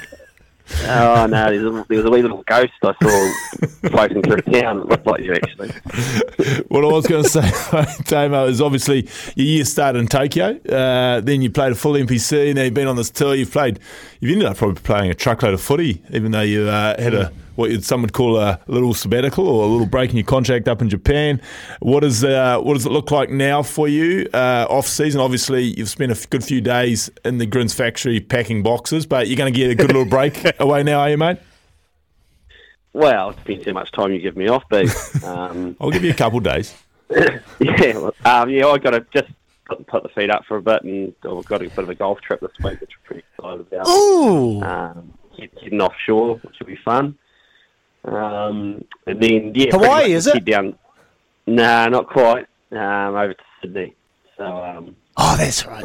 Sydney. So look forward to that, and then I'll pretty much just head south, catch up with family, and just have a nice break and enjoy the summer. It's my first summer I've had in a while, so I'm looking forward to a bit of nice weather. The Tron's not offering that at the moment, but looking forward to a nice break and catching up with some family and friends. Yeah, mate, you thoroughly deserve it, mate. How's the golf game? You swinging well? It's my first hit yesterday in a while, and I raised the bat. I was the first to raise the bat yesterday before the Blakes at Eden Park. No, you didn't. Yeah, it wasn't flat. I did. It was my first hit in a while, so... Wish I was there. Jeepers, that would have been nice. My handicap is not reflecting where I should be at, so I'll be off to the range today at some stage. Back nine was a little bit better, but there'll be... Yeah, hopefully a couple of quiet ones will loosen me up a little bit too. So it does need work on though. Yeah, I'll get it right now. All right, mate. All right. Just quickly, I'll ask you a question that many would love to know. Is there a Mrs. McKenzie? There's not a Mrs. McKenzie, Mr. Big. No, there's no Mrs. McKenzie, mate. Okay. You're living the single life. I absolutely love it, mate. Yeah, well done. Awesome. A man like you staying single for so long, it's hard to fathom. Anyway, we're going to move on and we'll let you go, mate. Just quickly before we let you go, next year, what do you want to achieve, mate? What is DMAC going to be working towards over summer? Enjoy your time off, get away from rugby, but next year you're going to rip in with the Chiefs and obviously a big year with the World Cup later in the year. Yeah, for sure. Obviously have a nice break and then it's a big year next year, and obviously missed out last time with the World Cup due to injury. So yeah, try and have a good season with the Chiefs. Obviously we've got a pretty good outfit there next year, and so rip into that. And obviously ultimate goal would be to make the World Cup squad. So a little bit of water to go under the bridge first, Stevie, but that's the ultimate goal. And yeah, it's going to be a fun year. I'm looking forward to being back in New Zealand and playing some Super Rugby. So can't wait, mate. Yeah, beautiful, DMAC. You're an absolute champ, mate. I thought you went extremely well over in the UK. You thoroughly deserve your break. You'll come back, rip it up for the Chiefs, and injury-free. I'm predicting you to be there later in the year, mate. Appreciate your time. Have a good summer. Thanks, Glenn. And hopefully Mrs. McKenzie gives you a wee present come Christmas Day. Thanks, boys. You have a good morning, eh? Thanks, mate. Appreciate it. So what? It's always one of those big questions about DMAC. Like, he doesn't really let much go, eh? Let much out information-wise. No, that was probably his...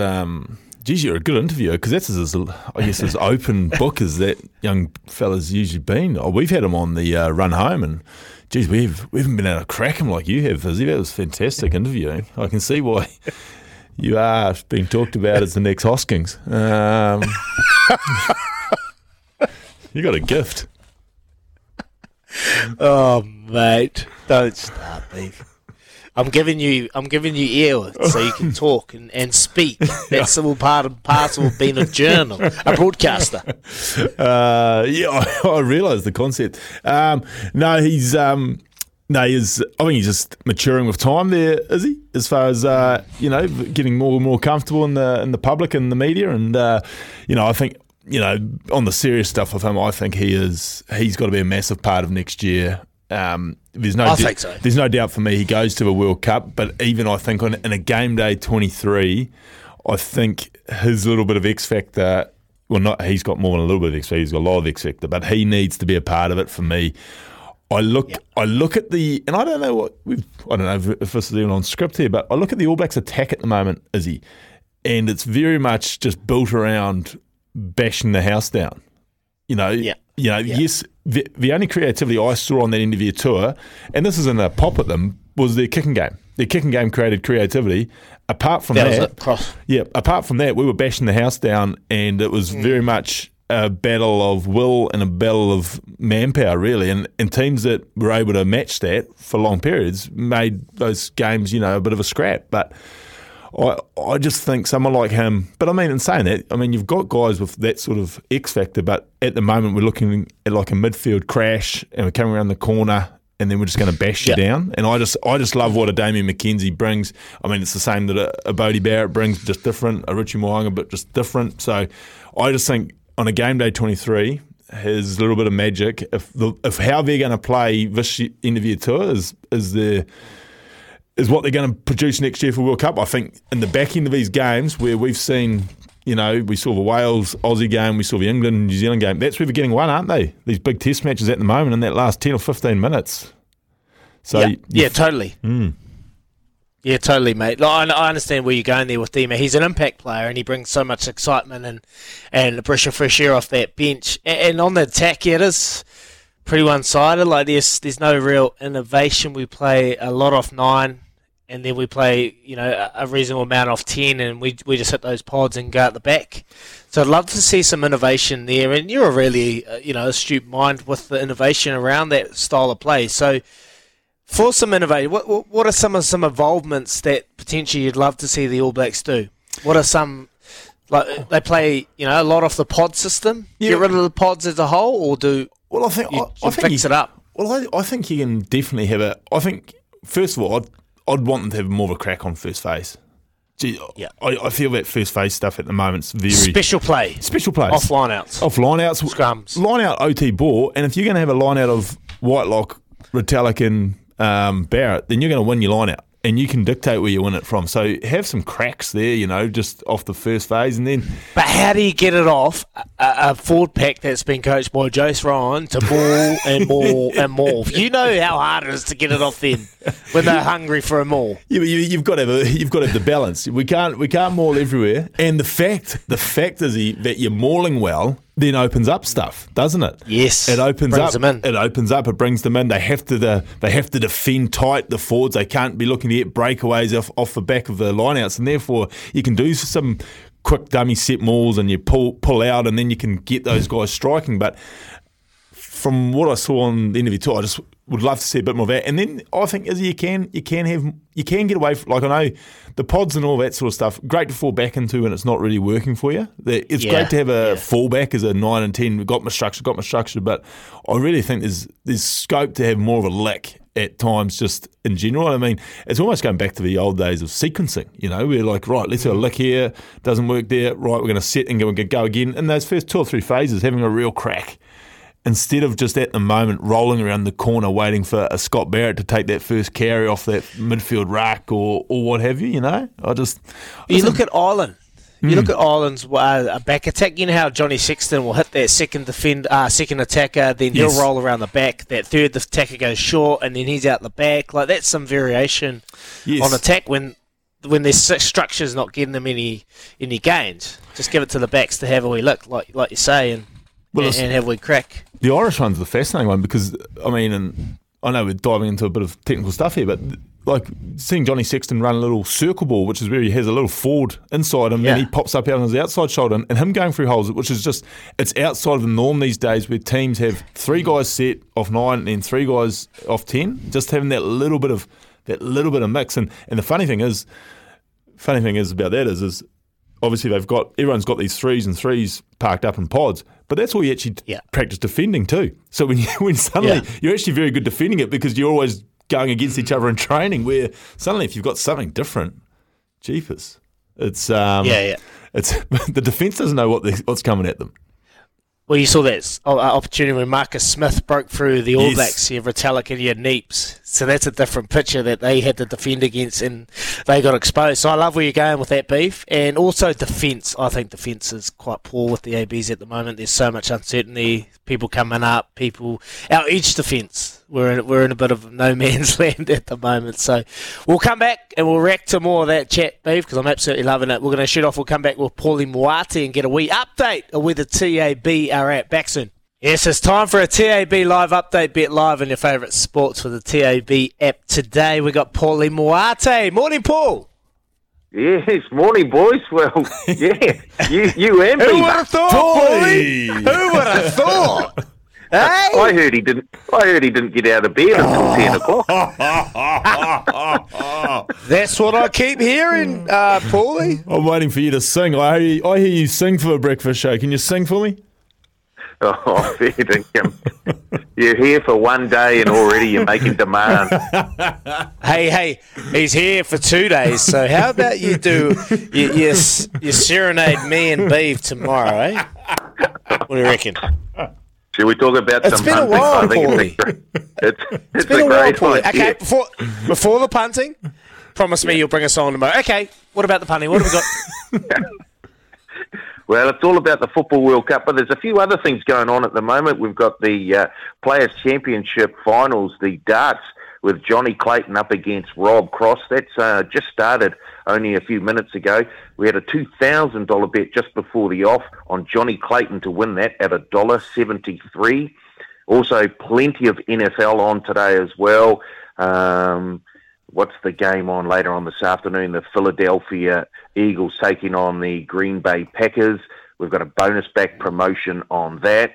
But we took a $3,000 bet on the Miami Dolphins to win by 14 or more at $1.54 up against the Houston Texans. And they're looking very, very safe at the moment. And, of course, right now we're watching... Yeah. Whoever put that bet on, he's sitting pretty well at the moment. And, of course, with the Spanish taking on the Germans in the Football World Cup right now. I think about half an hour gone, we took a $10,000 bet on Spain to lead at halftime and Spain to win. That's at $3.75. Also taken a $5,000 bet on Spain to win at $2.40. A $5,000 bet to be for the first half to have the most goals at $3.10, and a $5,000 bet on Spain to win the first half at $2.88. So if you're a German fan, those sorts of bets aren't going to fill you with a lot of confidence, because punters are jumping on the Spanish.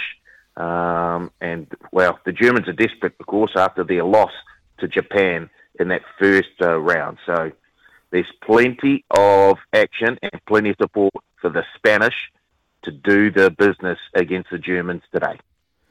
Paulie, Beautiful, Paulie. I'm just looking out whether I cash out of my draw bet. I mean, I'm a bit worried all of a sudden. You really love the draw. I do love a draw. I do love a draw. None this morning, though. Fence sitter. It's just nice odds, you know. Just nice odds. It's the charts. Christ. Anything else, Paulie, before we let you go, bud? Yeah, don't forget, we've got all those promotions on the Football World Cup as well. Just head to the TAB Punters Lounge to check out all the T's and C's. We've got the bonus backs, the same game claims, and of course, you got your football mega multi-busters. So have a little go. And if you like Beaver, you might even have a little bit on a draw here or there. There he is. Beautiful. Karaoke Paul tomorrow, 8:24 a.m. live here on Izzy and Beav for breakfast. Looking forward to chatting tomorrow, Paulie. Thanks so much. Cheers, boys. Go well. Cheers, mate. Promotions in play and hundreds of sports markets to choose from. Visit tab.co.nz. Please gamble responsibly, Beef. R18.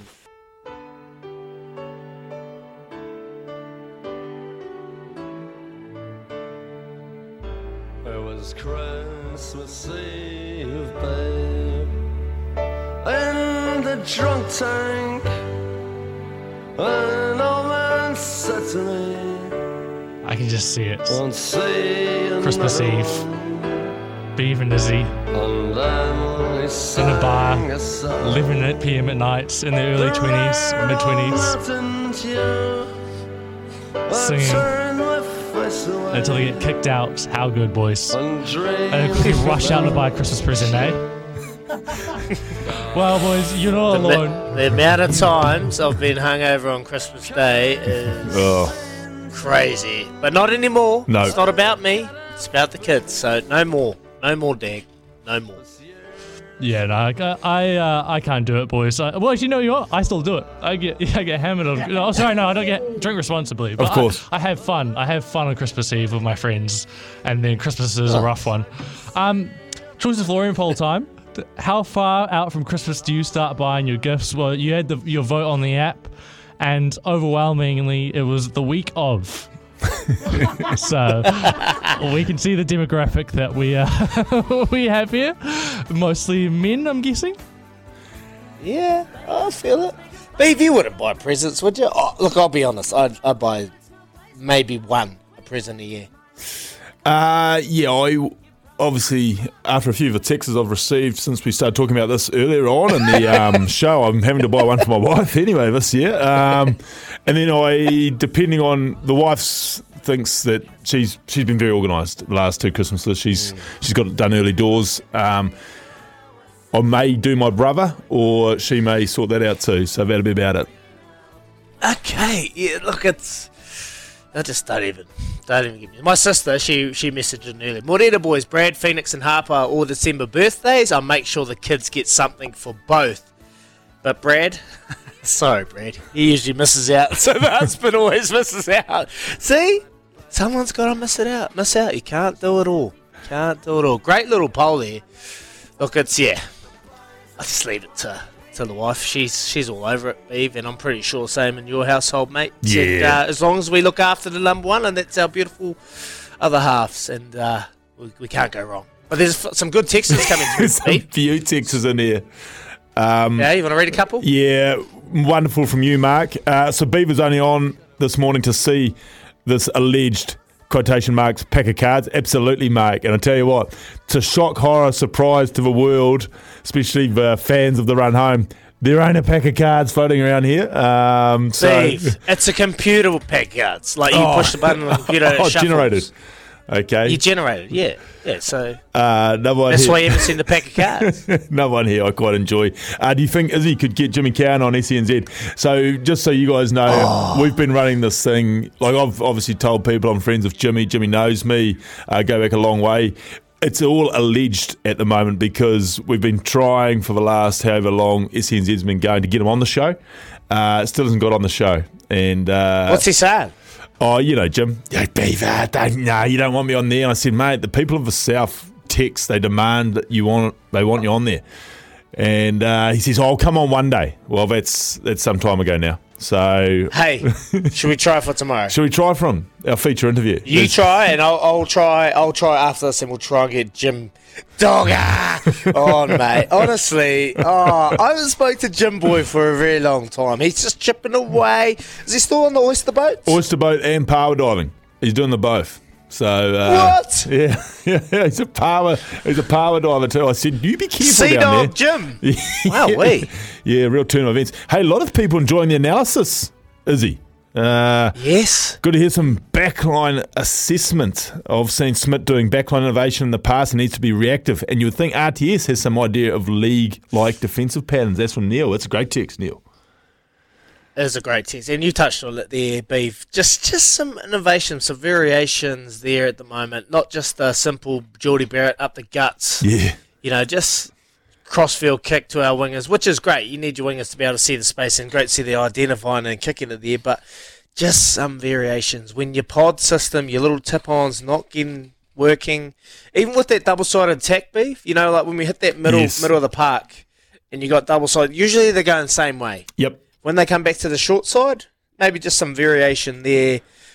It's most likely people out of that wide ruck, so it'll be Lucy, maybe even a hooker or someone like that. It's usually variations of numbers and positions, but you can still do something that is quite, quite different. Well, with that double-sided attack we've seen it come unravelled when they don't get momentum in the middle of the park. And if you're just going to do what everyone knows you're going to do to get to the middle of the park and you get bashed there, then going backwards to a middle of the field ruck, you can have whoever you want on either side standing there. They ain't going to be able to do much if the opposition's coming forward to you.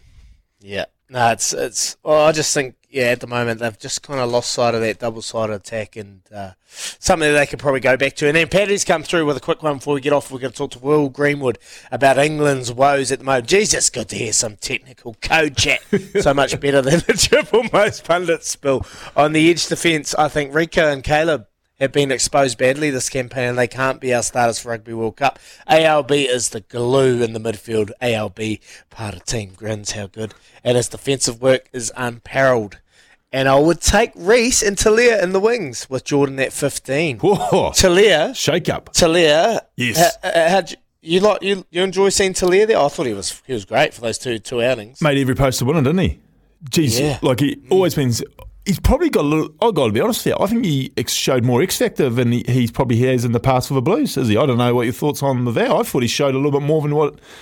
He's been very good for the Blues, but I didn't know if he was All Black winger sort of level as far as, you All Black wingers, you guys have always got that bit of brilliance about you. Well, he showed that in those test matches, I thought.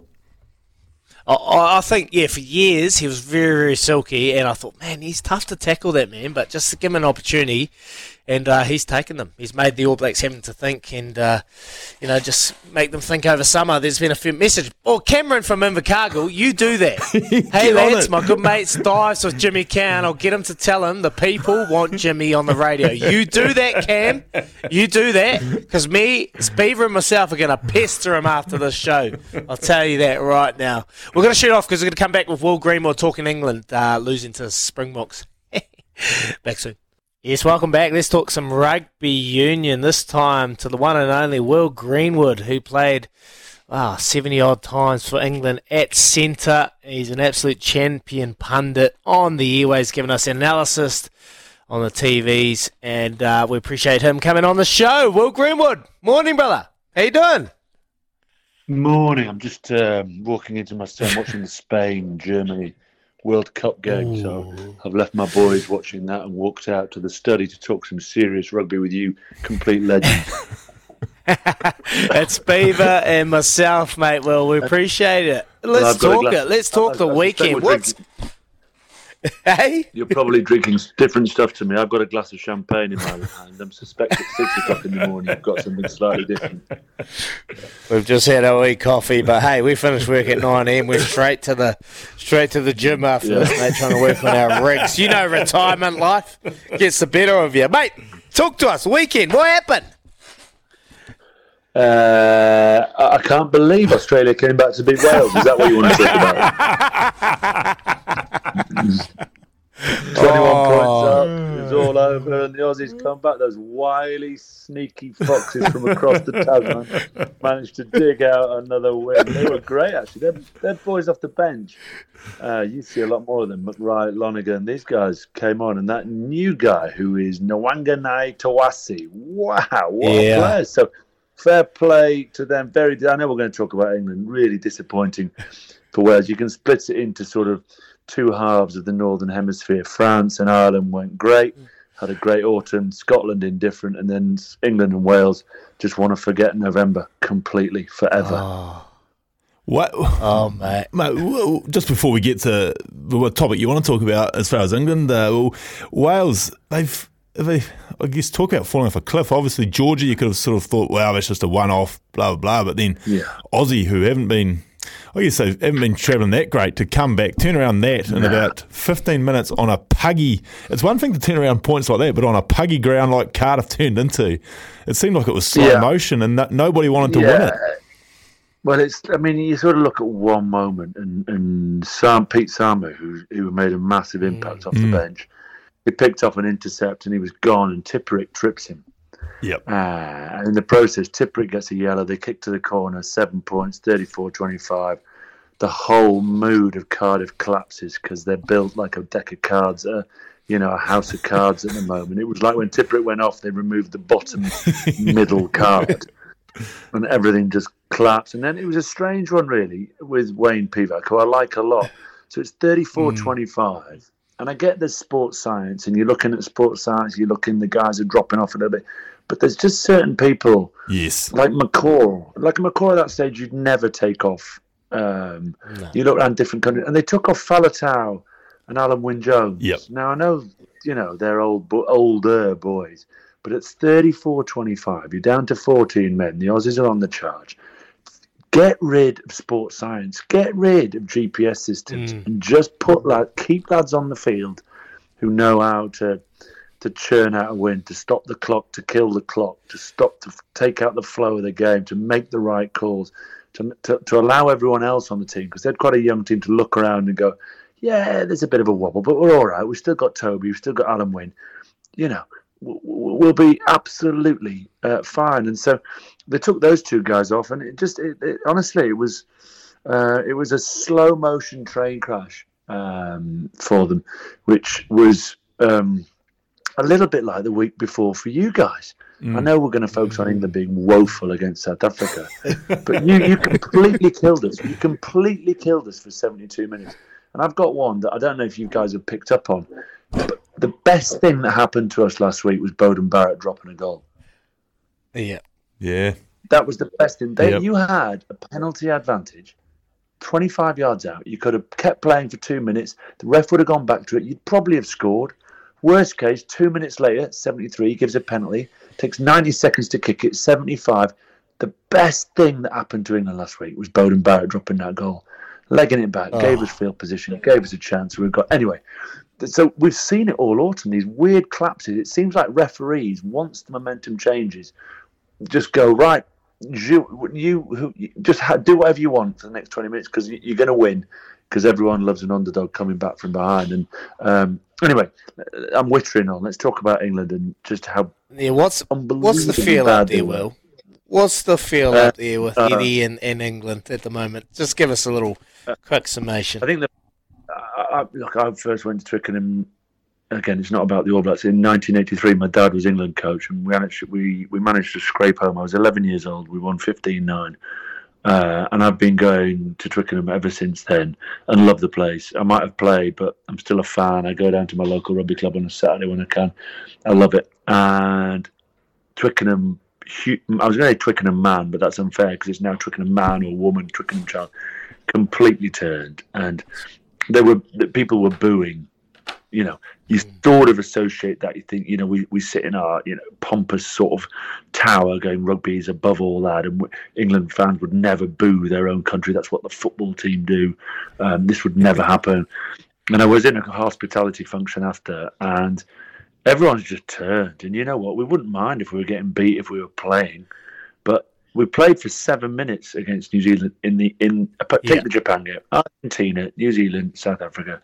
We played for 15 minutes against Argentina. We played for 1 minute against South Africa. We played for 7 minutes against you.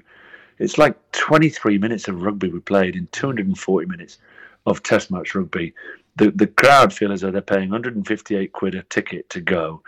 And a mate of mine, who shall remain nameless, but he's a absolute rugby nose. He loves England. He left at half time. I mean, I know that's a straw poll of one person, but my mate would never leave at half time, and he left at half time.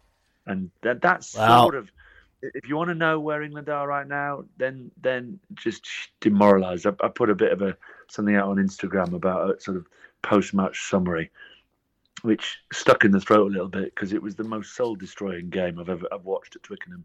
Yes, welcome back. We've got a few messages on the text machine. We will get to those in the morning because you've got to remember, Beaver will be back for another morning tomorrow. How good. Rick Dog, what do you got today, bud? Oh, plenty, mate, plenty. We're going to be talking to Maya Lewis, who's the former White Ferns captain. I don't know if you saw this, but she's the manager now of ND. Had to come on as a sub-fielder on the weekend and took an absolute screamer of a catch. So she's coming on. We're going to talk to her just after 9 because the White Ferns squad is announced for that Bangladesh series.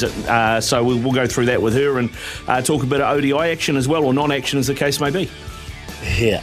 Nice, mate. Big show for you. Thanks to everyone that's messaged through, callers, everyone. We'll be back tomorrow to rip into another big show. Cheers, Beaver!